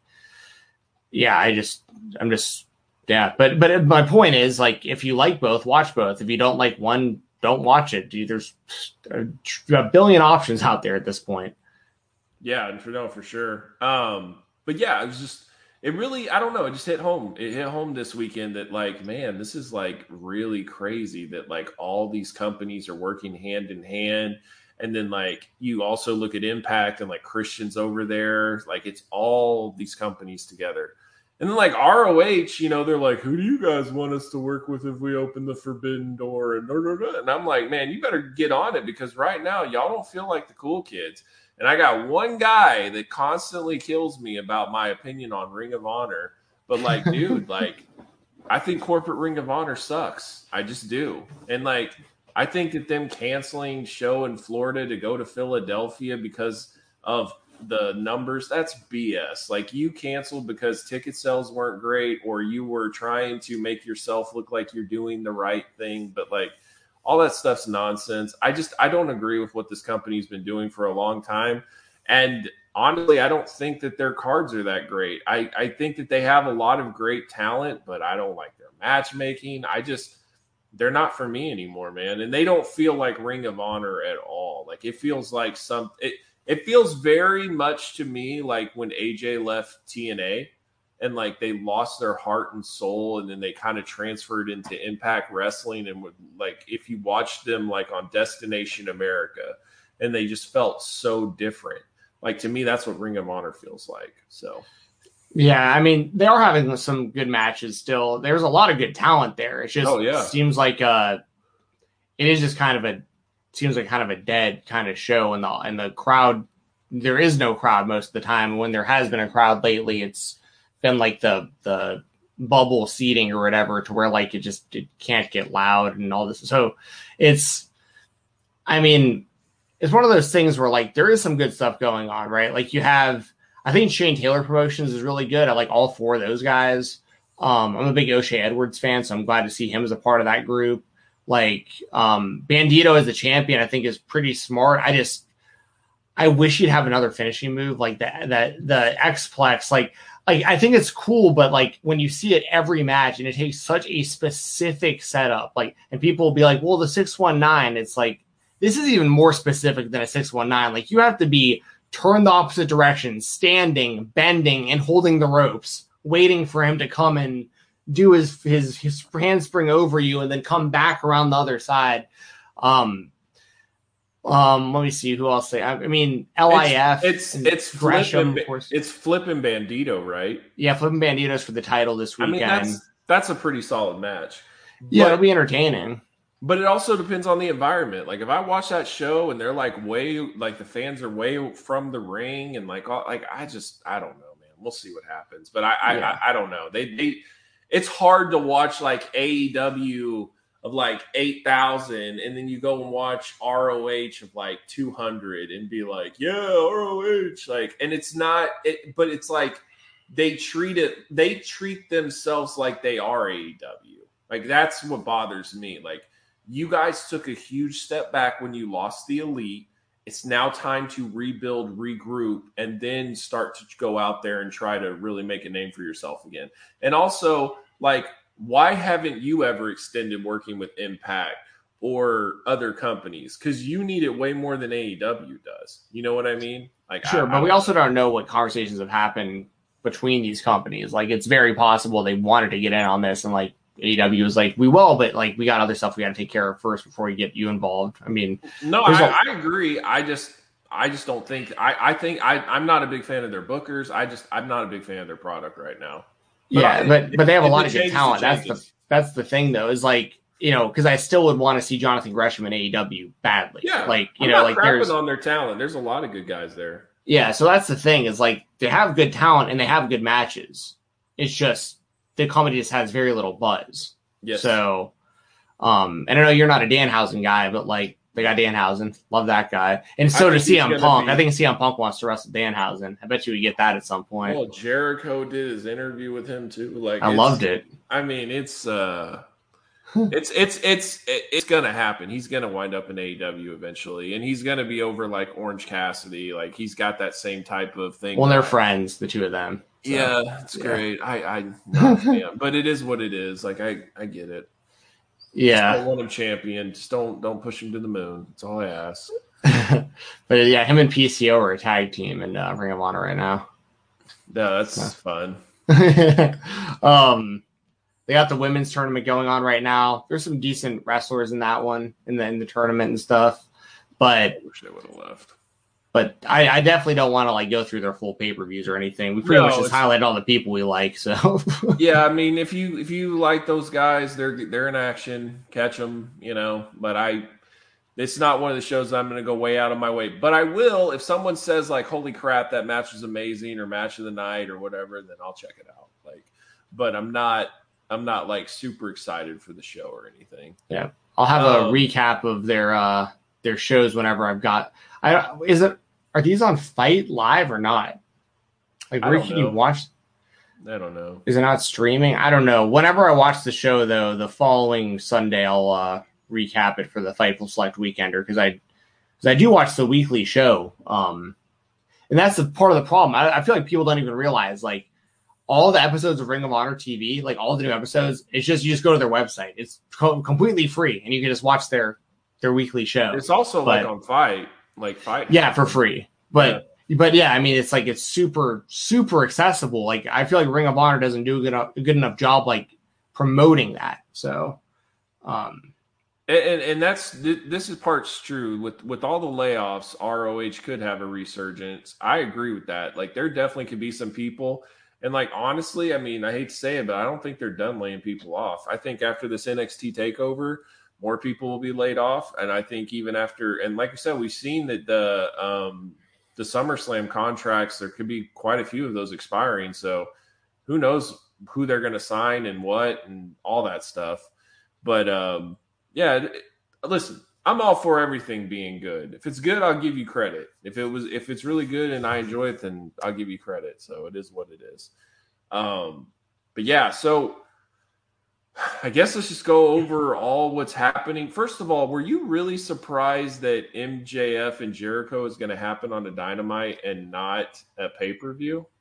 I am. It makes me think that they still may do it on the pay-per-view. Like something might happen, but like I think that they're kind of trying to prove a point also right now because we probably won't have Hangman on the show because his wife is giving birth. Right. Cody Which now makes sense why all of a sudden he was pulled. It was not because Daniel Bryan and CM Punk were signed, it's because his wife was giving birth. So, but the timing worked out perfect from that sense of like now you can have Kenny beat like a Daniel Bryan in the meantime and make it mean even more when Hangman Page wins. Right. But you have what was I just saying? You said something about Cody. I think Cody and Malachi. Oh yeah, so they could run it back. They could, or he might be off TV for a minute. The Young Bucks, they're making it sound like they might be defending the titles on TV because they're going to defend against Jurassic Express tomorrow. And then, like, they're almost making it sound like they might not be on the pay-per-view. Like, they might be just trying to prove a point of, like, look how stacked we are. Like, we don't even have to have, like, most of the elite on the show, and it's still going to be one of the best wrestling shows of the year. Like, you know, like, because I think they're also trying to set it up. You can tell by Cody especially, they're trying to set this thing up to where, like, they don't even need to be around and the show is still going to be successful. Yeah. So, like, I'm not saying it's, like, necessarily the best idea because, like, I want to see all of them wrestling on the show because I'm a fan of all of them. But it's a pretty cool world we're living in when, like, you know, we're still going to get, like, Darby, probably CM Punk, all the other stuff we're talking about, Kenny and Christian and all this stuff. And like, we might not have Cody, might not have the Young Bucks, Hangman. Like, who knows if Kingston's going to wrestle on the show? He's one of their biggest stars. Like Moxley, we still don't know for sure what's happening with him. We get Pac and Andrade. That's all I know. Yeah. But like, you know, it's going to be a good match. Like, oh yeah. So it's like, sure. That's how stacked they are. And I like that too, because we've said it 1,000 times. You don't have to be on the show every week, and the show's still good.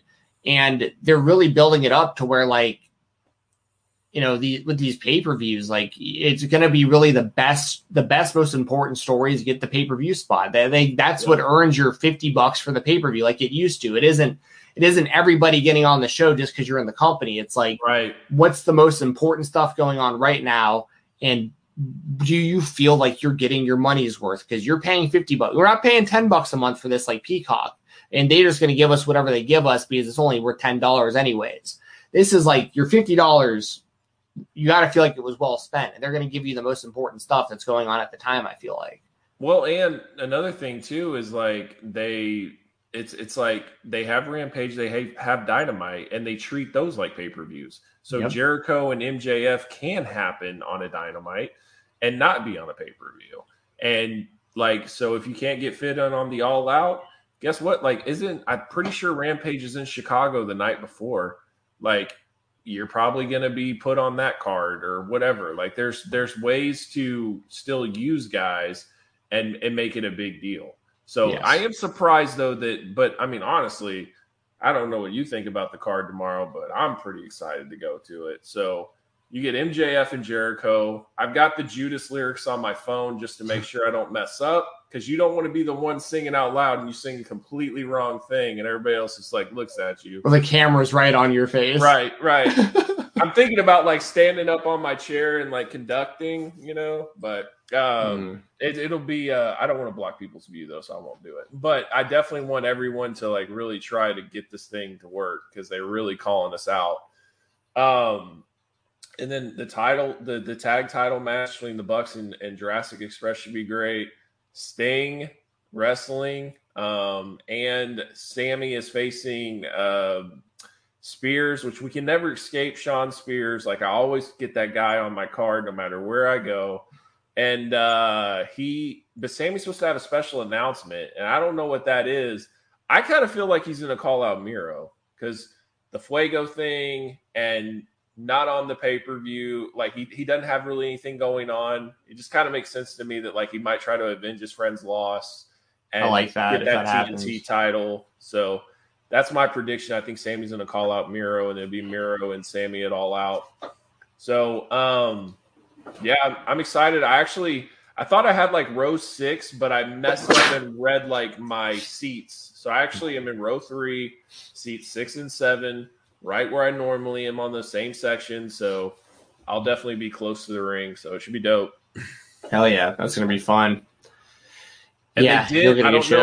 I don't know if you know that, but they also added Thunder Rosa and Penelope Ford tomorrow too. So that'll be good. Hopefully they let Penelope kind of do her thing, because she's actually better than like what she's shown on AEW, like in the ring. Her last GCW match was pretty good. Her and Alley Cat. Yeah, there you go. Or Allison Catch now. Yeah, there you go. Don't it was her good. name.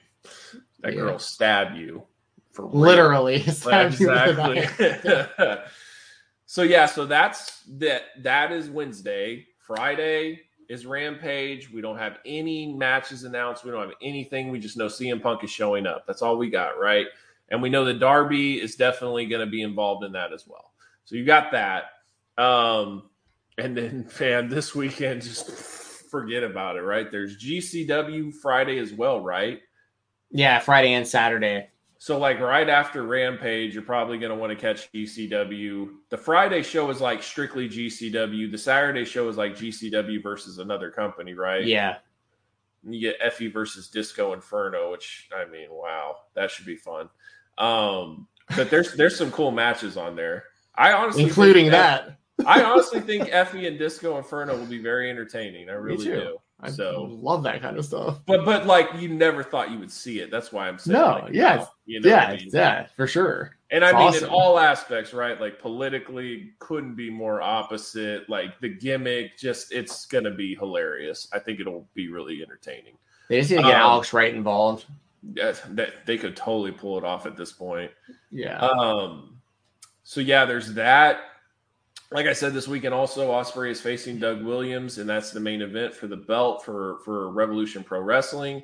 So I would check that out. There's the Ring of Honor shows. There's a company called GSW that Davey is facing Josh Alexander. Deanna Purrazzo's on the card. If you look at that card, there's actually a lot of really good independent wrestlers on that card. So there's that. I know that there's more off the top of my head. I just can't think. But there's a SummerSlam. If you're a fan of that, watch that. Sunday is NXT. So, man, there's just so much wrestling to watch. I don't know why WWE chose Saturday. I just think that's such a bad idea. I feel like Sunday would have been such you give NXT Saturday, you do WWE Sunday because there's not a lot going on Sunday. Like I don't know what they're trying to do. Yeah, they're lucky it's like a weak UFC card on Saturday too, because they're not going to be really going up against anything. Doug, do you still own wrestling DVDs? No, but I own like a lot of video files of like everything. So yeah. But yeah, no, it's crazy. I know you wanted to talk some MMA, like if the main event is Cannonier and Gaslam. Yeah, I want to do a quick just to get some audio because there wasn't any MMA this past weekend, and if you guys haven't, please hit that like button. We got about 40 people in here, so if you haven't yet, hit that like button. If you have any more super chats, if you still want us to keep this wrestling related, send some super chats. Help the channel, support us, appreciate it. We still might visit wrestling, depends on how much time we have left, but I definitely wanted to get through this. And I want to talk about Tito and Anderson Silva. I want to talk about the boxing game in general. Manny has a fight as well this weekend. There's just a lot of stuff going on. Yeah, well, let's start with the Cannonier Gaslam fight because there's not a whole lot to talk about the UFC, but I want to talk about that other stuff a lot too. Yeah. So with Cannonier and Gaslam, basically, like, who do you think wins? Because like I haven't pulled the rankings, but they both got to be like right outside of the top 5. Who did Cannonier fight last? He lost. It was to I think it was to Whitaker, if I remember correctly. Which, I mean, that's no scrub, so that makes sense. Yeah.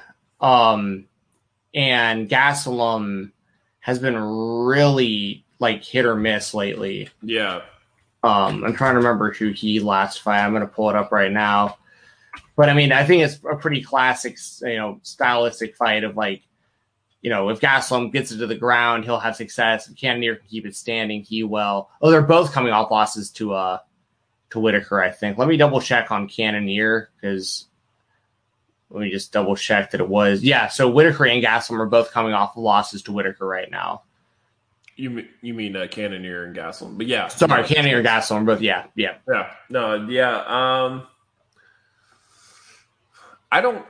Me personally, I just don't feel like I've seen a lot of Cannonier enough to really. I've seen a ton of Gaslam, and like you said, he's hit and miss.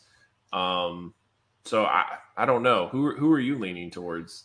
I'm leaning towards Cannonier mainly because like he was on a stretch where he beat David Branch, Anderson Silva, and Jack Hermanson back to back before the Whitaker loss. If he would have beat Whitaker, he would have been getting a title shot. He was like right there. So I feel like if he beats Gaslam, he's right back in that mix because he's also one of the few guys that Adesanya hasn't fought yet. Because that plays a big factor into it at middleweight too. Is like who hasn't Adesanya already fought, and he's already rolling through rematches right now. So like, I think Cannonier, if Cannonier's like super motivated, which I have no reason to believe he wouldn't have been, but like if he knows like back against the wall, this is your chance to get a title shot. Like if you beat Gaslam, you're still in that mix. Because Gaslam's just in a tough spot in the division. Like he's been to the top, never won the title, but kind of lingers there. But then he'll like lose a few in a row, and so. But I think it's a good fight. I'm going to take Cannonier. I just think Cannonier's going to be able to avoid getting like taken down a whole bunch, and he'll just have the better striking. Yeah, no, I mean I'm fine with that. I think it's a 50-50 type fight. But yeah, Cannonier. I mean that makes sense. Gaslam always is one of those guys that you can't really count out, though. He kind of shows up. I mean, I think he's been by far the closest one to beat Izzy. Like, he really put him through hell in that fight. So you just never know. But, yeah, Cannonier sounds like a solid pick. Yeah, I was live at that Gaslam Adesanya fight. That was the best fight I've ever seen live. Like, that was nuts. That was great. And then the only other fight I'd want to highlight is Clay Guida in the co-main against Mark Madsen. I love Clay Guida. Like, I just think he's a really fun fighter to watch. He's been around forever, like true veteran. Yeah. OG seems like a good dude. Like, and he's just like an example of just like hard work. Like, and the guy, I love how his conditioning is on such a level that after he fights, he's like doing laps in the octagon after he fights, like just to show that he's not tired. Yep. But Mark Madsen's no joke. I don't know if you've seen much of him or not. Not really off the top of my head. He Who's he was fought last? his last fight was Austin Hubbard, so not like Okay. a huge name. He hasn't fought any like real names yet, but he's 10-0, and Okay. he was a silver medalist in the Olympics for Greco-Roman wrestling in 2016 in the Olympics. So like he's super Doesn't high sound level. good for Clay Guida. Yeah, and he's 36. He's got to be pushing 40, right? Guida is so. 39. Yeah. So not a huge age difference, but Madsen's one of those dudes that he had like this long wrestling, kind of like DC almost. Like he had this long wrestling career and just got into MMA late, but he's 10-0 so far, and I think he's probably a good pick to pick against Guida, but it's a good test for Madsen. And Guida's already, I think he's in the UFC Hall of Fame for his fight with Diego Sanchez. Yeah. That fight, yeah. Yeah, for the fight. Like, he's one of those guys, dude. Like, there's going to be this generation or these kind of guys like Clay Guida and like Neil Magny and like these type of dudes, Jim Miller kind of guys where it's like they're going to be kind of fringe Hall of Fame level guys, even Joe Lozon. Like these guys who just consistently had good fights for like years and years and years and were always relevant to some degree. Like a guy like Neil Magny he's fought like everybody. If you look at that guy's record, it's like, and he's beaten some really damn good ones too. Yep. I mean, but he'll probably never be the champion. But like when you look at his resume, you're like, damn, like when you really look at it, he's probably done more than Stephan Bonner has. You know what I mean? Like, it's like the point is, big Clay Guida fan. I think he's in for a tough night against Mark Madsen, but it's also going to be a litmus test to know where Madsen's at because and this is also in the lightweight division, which is that's a tough one to break through into the upper echelon with all the money fights there. But Madsen could be interesting because I see him as almost like a like Gregor Gillespie. I thought might have been that kind of like wrestler that rose the ranks and was going to be a big challenge for someone like Khabib potentially. I think Madsen might kind of be that guy right now at lightweight. He's like deceivingly kind of flying under the radar right now. Nice. To me it kind of sounds like Clay Guida is like that stepping stone that fight. So it sounds like that Madsen's going to win. Yeah. That's my prediction. I'm taking Madsen and I'm taking Cannonier as my two picks, but I'm always down to watch Clay Guida fight. And Calvin Gastelum, no disrespect, he's just so hit or miss that like I just can't consistently choose him. So on my DraftKings from the last UFC, I'm like in a group where like you pick between like there's like 7 of us or something, and we put money at the beginning of the year, and like you pick the 6 fights, and based out the end of the year, whoever has the most like correct, and like I was like in third, and after UFC 265, I went 5 for 6, so it put me in first. So nice. I'm in pretty good shape now. But, I pretty much nailed my picks. I'm like, damn, I wish I would have parlayed that. But, good stuff. So outside of that, Anderson Silva and Tito Ortiz. That's his thing in boxing. Wild thing. Like, I remember I read that, and I was just like, is this like Tom Customs of MMA? Like, who's reporting this? You know what I mean? Yeah. So it's like MMA junkie. What? Right. Yeah. Like, I was just like, huh?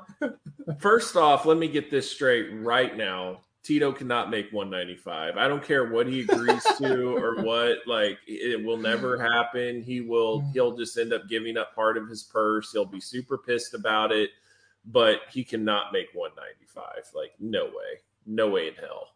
Especially on this short of notice. Like, he was told like at like late July if he's interested, and then he's like definitely interested.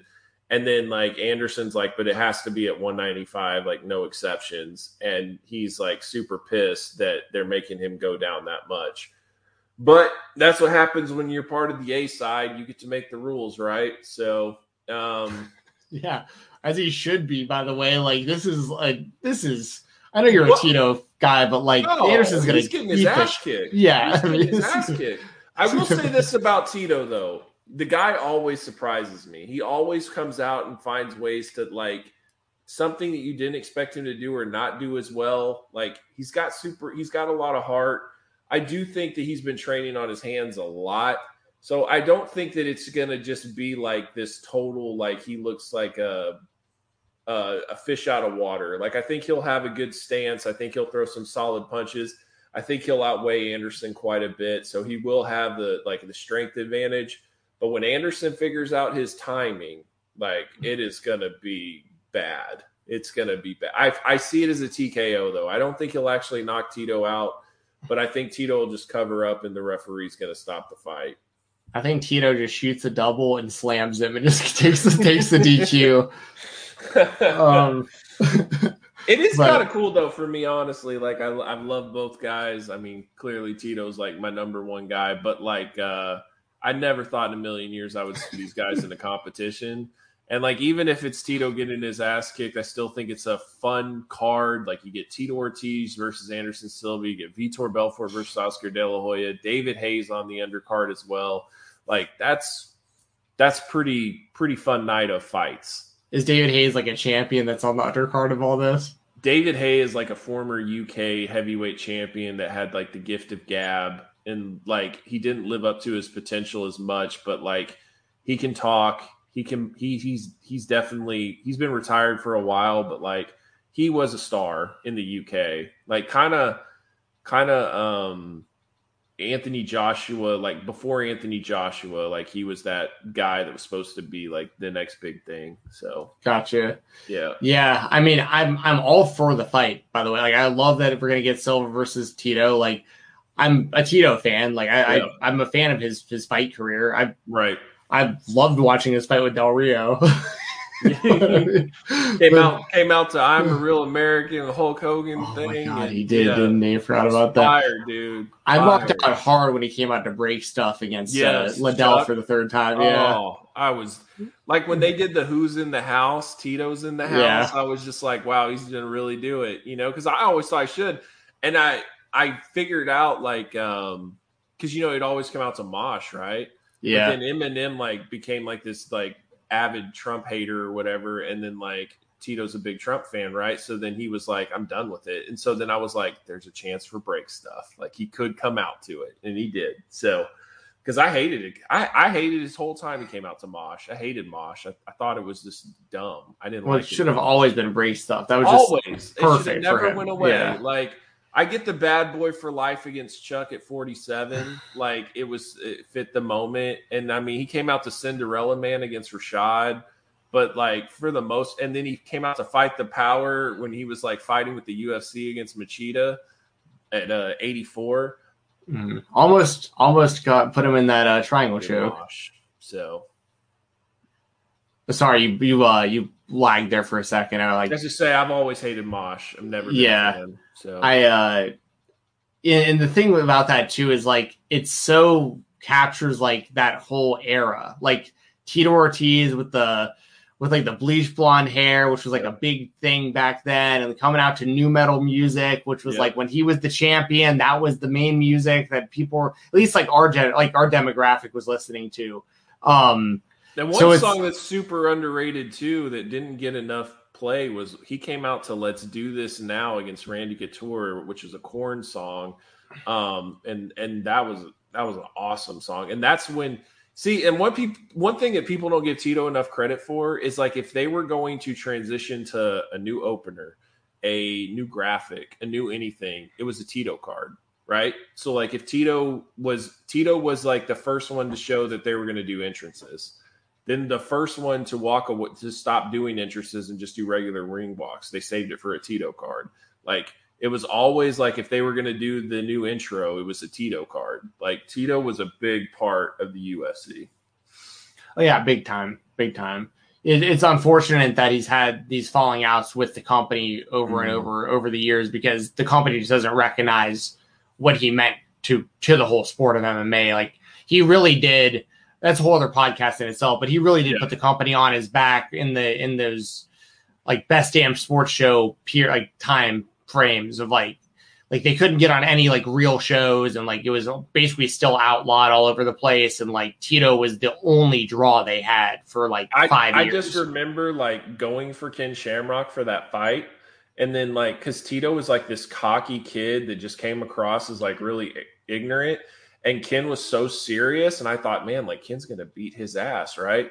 And then, dude, Tito came out to that Limp Bizkit entrance and break stuff with the fire, and he just like threw his shirt off. And then Joe Rogan's like, "Oh, he's ready to go. Let him go," you know. And then I'm just like, "Yeah!" And then like Tito beat his ass, and I was just like, "Oh man, like he's legit." Like, wow. It kind of reminded me of like Shawn Michaels in a way, because like Shawn was always like this like cocky, arrogant guy, but then like he would get in Undertaker's face. And I was just like, oh, okay, like he's a badass too. So he's like a Backstreet Boy, pretty boy, but he's like a badass in the ring.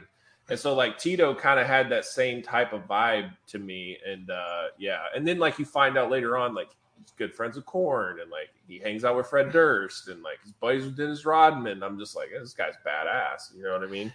Yeah. When he, there's something to say about that, but I just lost it.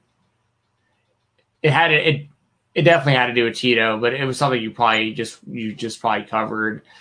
Oh God, I wish I could remember what I was going to say. That's all right. But I'm obviously, I'm a big fan. Or at least, how do you feel about him still fighting? Like, do you like seeing it because like you're a fan and like he's still able to do it? So you still like, right? But you wish he would stop. I mean, I like when he's doing some selective fights that it works, but he's 46 years old. I mean, I remember this guy was like on MMA Weekly Radio talking to Ryan Bennett, talking about he was going to retire at 35 and talking about how he would never fight like old Randy Couture or anything like that. And he wanted to do movies and he wanted to do all these other things. And like, sadly, I don't think he's the best with money, and he's also very paranoid about being broke. And I feel like he has to take his fights because he needs the money. And so, like, it just, and I mean, let's be honest, he's really said a lot of controversial things politically that's got him canceled in a lot of places, and he doesn't necessarily have the most opportunity to make money like he used to. So, I mean, this is a huge fight for him. Like, he really needs this fight, but I think it's kind of sad at this point, honestly.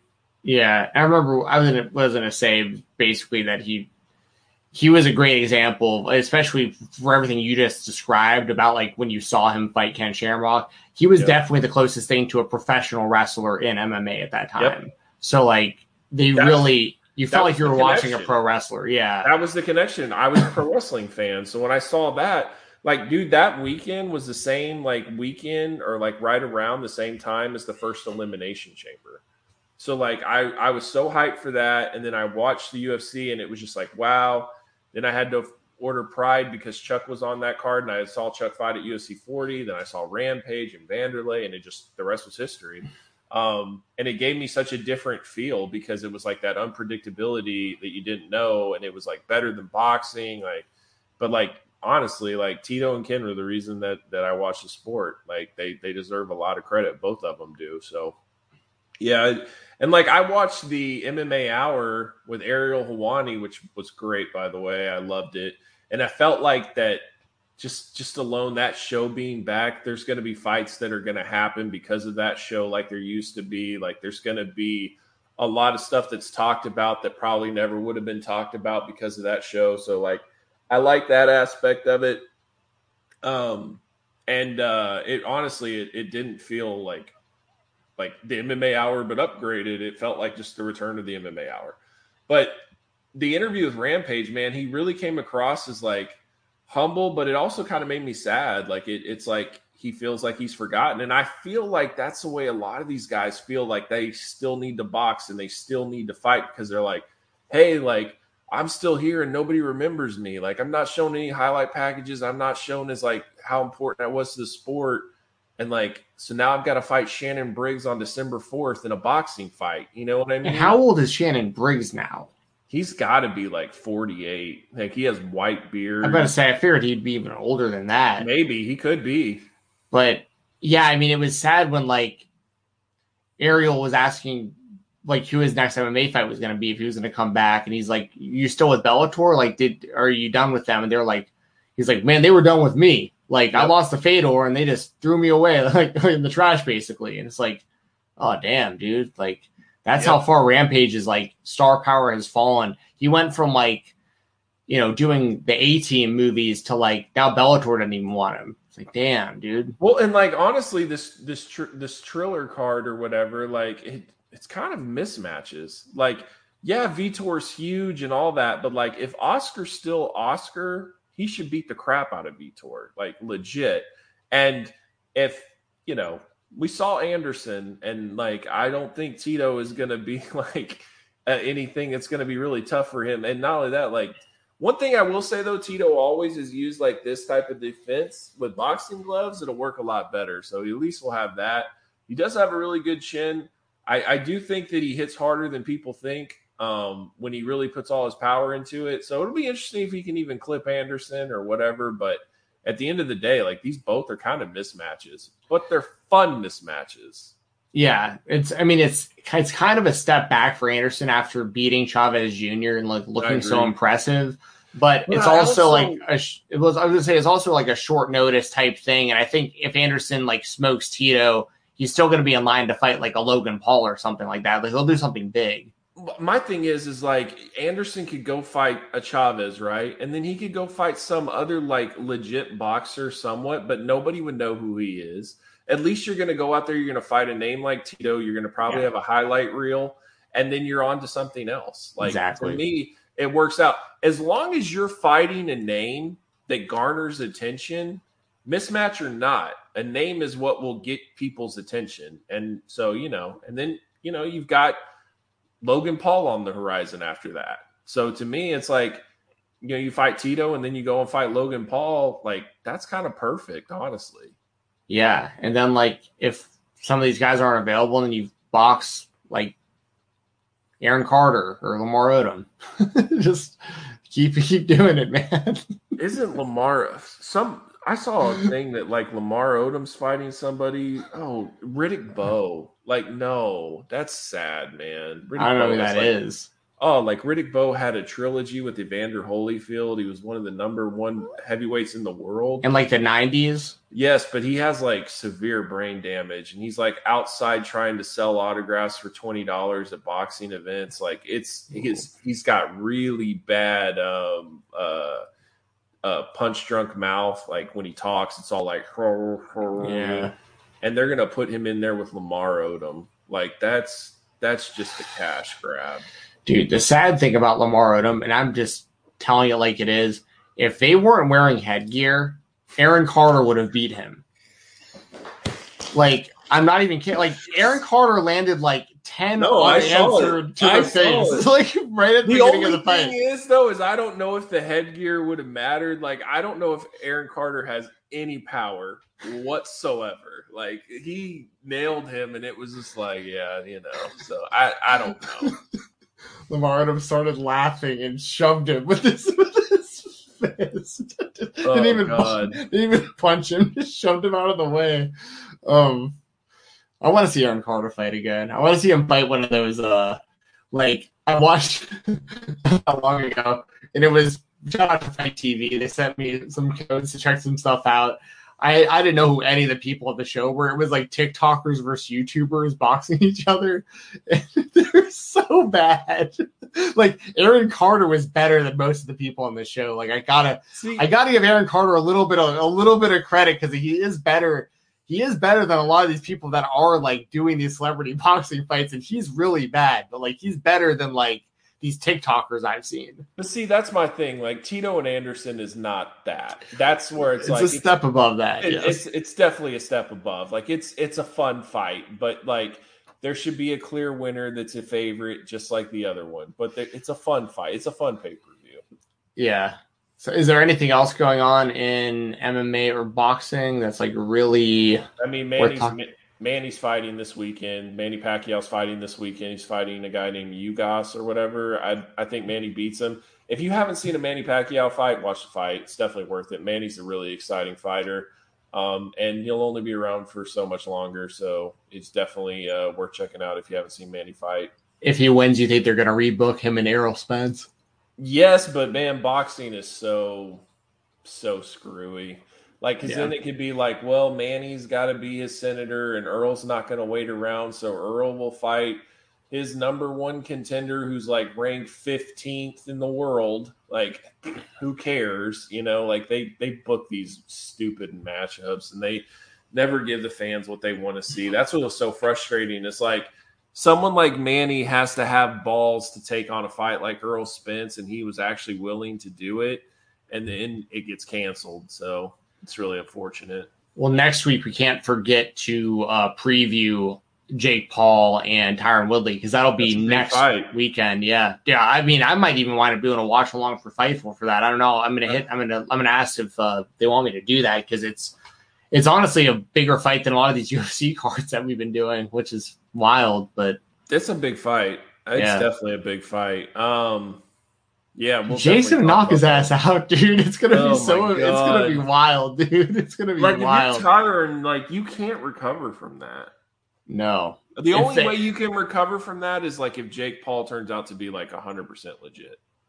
Yeah, he beats Woodley, but then also actually beats a world champion or something in boxing. He maybe fights Canelo and actually wins some rounds and stuff. Then it's okay. But the one thing though I will say with the Paul brothers is they have a weight advantage. They're bigger kids, so they're younger, they're bigger kids. But man, I don't know. I feel like Tyron could get him up against the corner and just unload on his face too. It very well could go either way. It's possible. And it's also a grown ass man versus kind of a man child. Kind of, it's there is that element to a degree also. But I've said it before too on here. For Woodley, it really is two very polar opposite outcomes for him. That are going to either send him. He's either going to be. Wild. Yeah, the consequences are dire on both ends. Either he wins and he totally redeems himself, redeem himself in the MMA community. People can forget about the rap career and the acting career, and and you're the one who was the MMA fighter that represented for MMA and finally shut this kid up. Yep. Or you get beat by him on top of all the things I just mentioned, and you'll be clowned harder than Askren. You know what I mean? Sorry, but if you have been beat by Colby Covington and Jake Paul, in his community, there's no coming back from that. They're gonna look at that guy like a scrub. Well, and he already they had that face off not that long ago, and Jake was like, "Hey, let's put up purse versus purse." If you're that confident, I'll put all my money on the line and you put all your money on the line for the fight and we'll do this. If you're that confident, and Tyron wouldn't do it. And it's dude, this isn't a great look, man. You probably aren't that confident going into this. You're doing it for the bag. He knows he's doing it for the money, but it's your boy Ben Askren, you saw that worked out. Luckily Ben doesn't care about clout chasing. He doesn't care about the limelight. He doesn't care about trying to have a post career. He just wants to coach wrestling and live off Bitcoin. True. Right. That's it.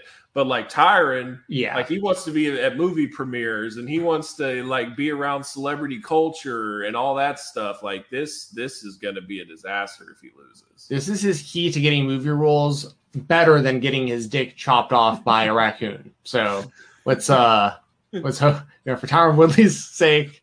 Let's hope he can get an upgrade. And part of it, what's so sad too, is his mom is the nicest person in the world.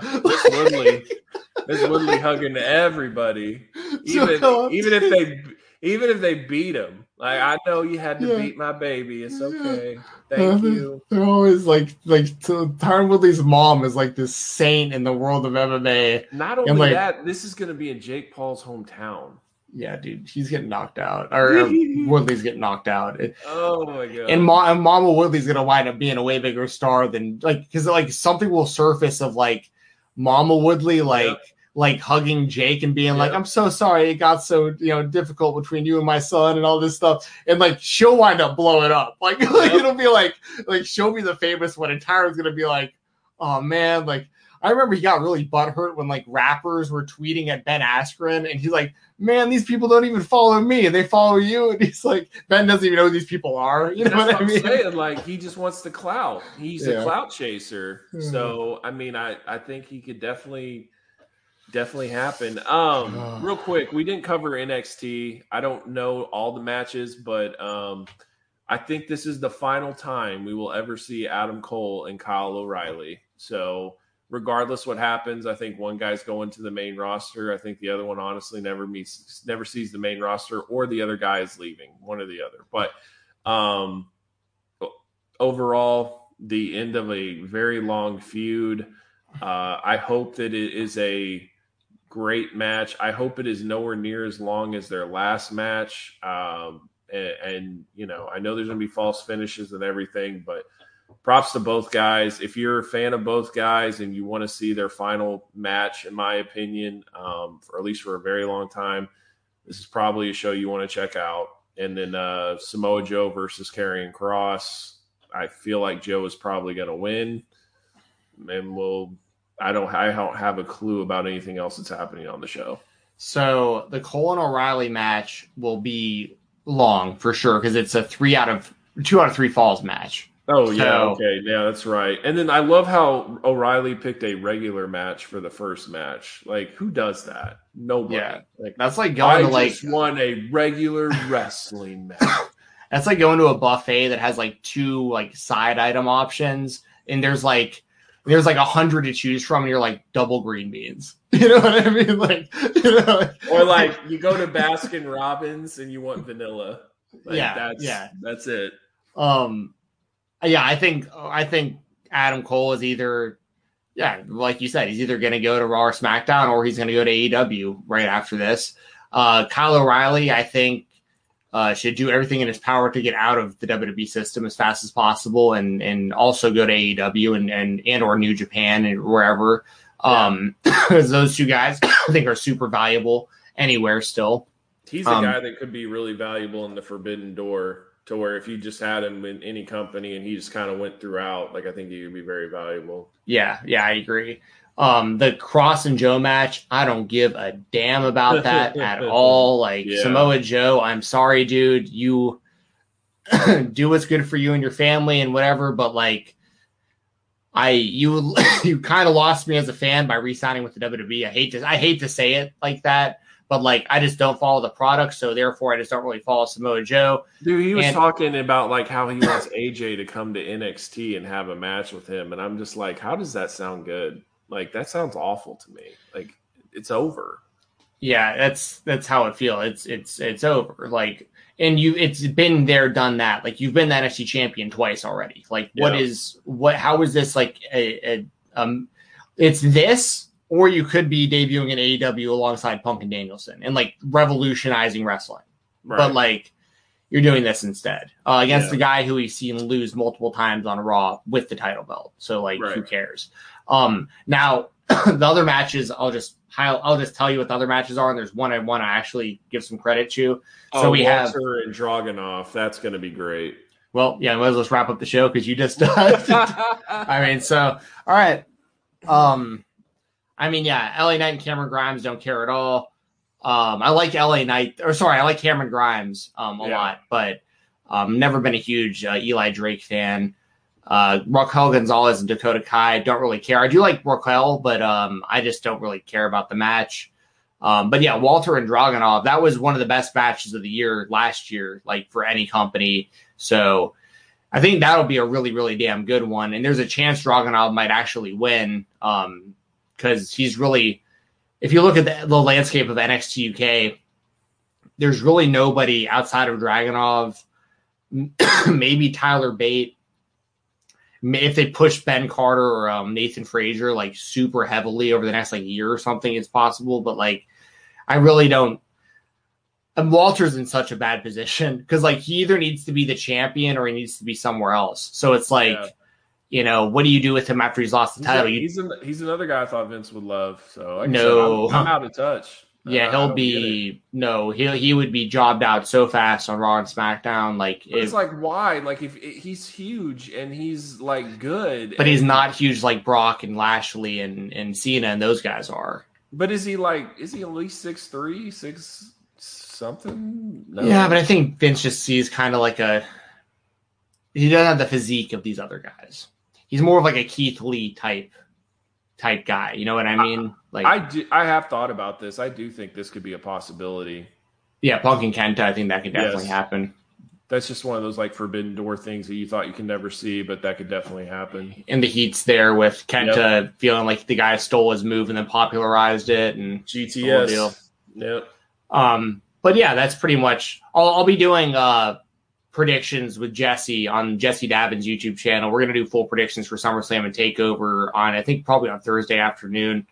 But once again, I don't watch the show, so it's literally just me giving basically choosing the people I like the best. So, yep, this is what it is. I mean, I'll end it on this. This is probably a good closing thing for me to say.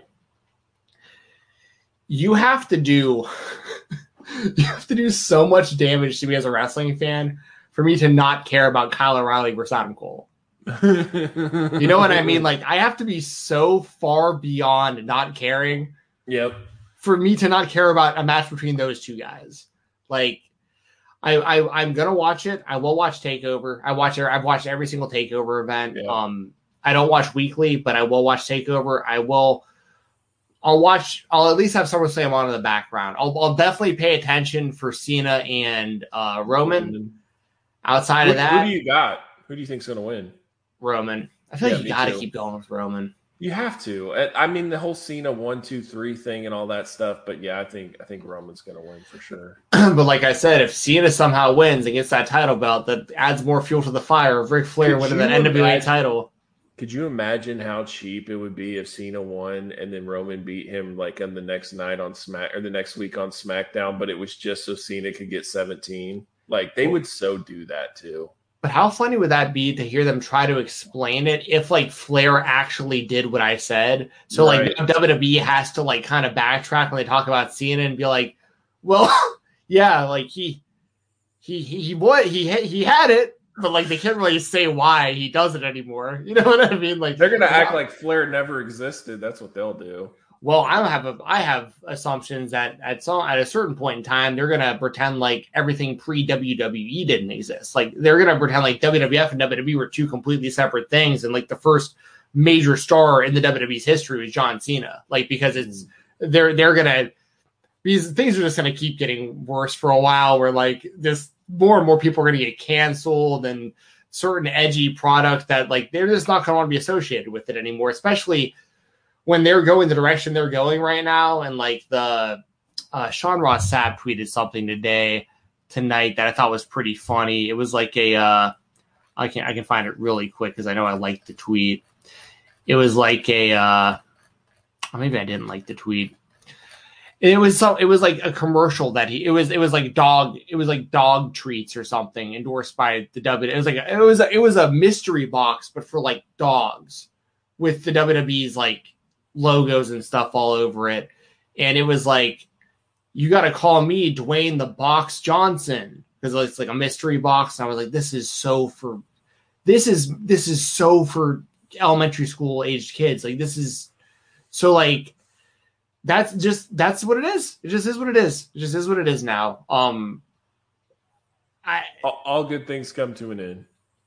Things change. They're not the first company to do it. If I was to watch Nickelodeon right now, I bet you'd be nothing like watching Rocko's Modern Life and Doug and these kind of shows that were for kids, but still had like some adult kind of themes to them to some degree. Like, you know, the company's bands, right? How many bands in the world have sold out where like everything you liked about them changed because they wound up getting a ton of money and they had to change their sound, and like they might have wound up getting a lot more fans because of it, but then you feel alienated because you were the one, you felt like you're the reason they got famous. But like now they're just appealing to all these other people because they want more people, not necessarily you anymore. That's what's happening. So for sure. Well, Steven, the exciting thing is when we come back next Tuesday, the wrestling world will be completely changed. Like, it will be so much more different. We will know what it's like to see CM Punk in an AEW ring. You know, who knows what's going to be the fallout of SummerSlam and all that. But once CM Punk comes out, we are really on the road to All Out. And that's when things really start to get fun. And, man, it's just going to be a wild time. So, if you're not involved with this AEW train yet, get on it. It's one of the funnest things for a wrestling fan in a very long time. It's something that honestly we thought we would never get. And yes, I appreciate you guys watching the channel. Please like the video if you haven't. Share this video out. Subscribe if you haven't. You can follow me on Twitter down below. You can follow Steven on Twitter down below. And catch you guys next week.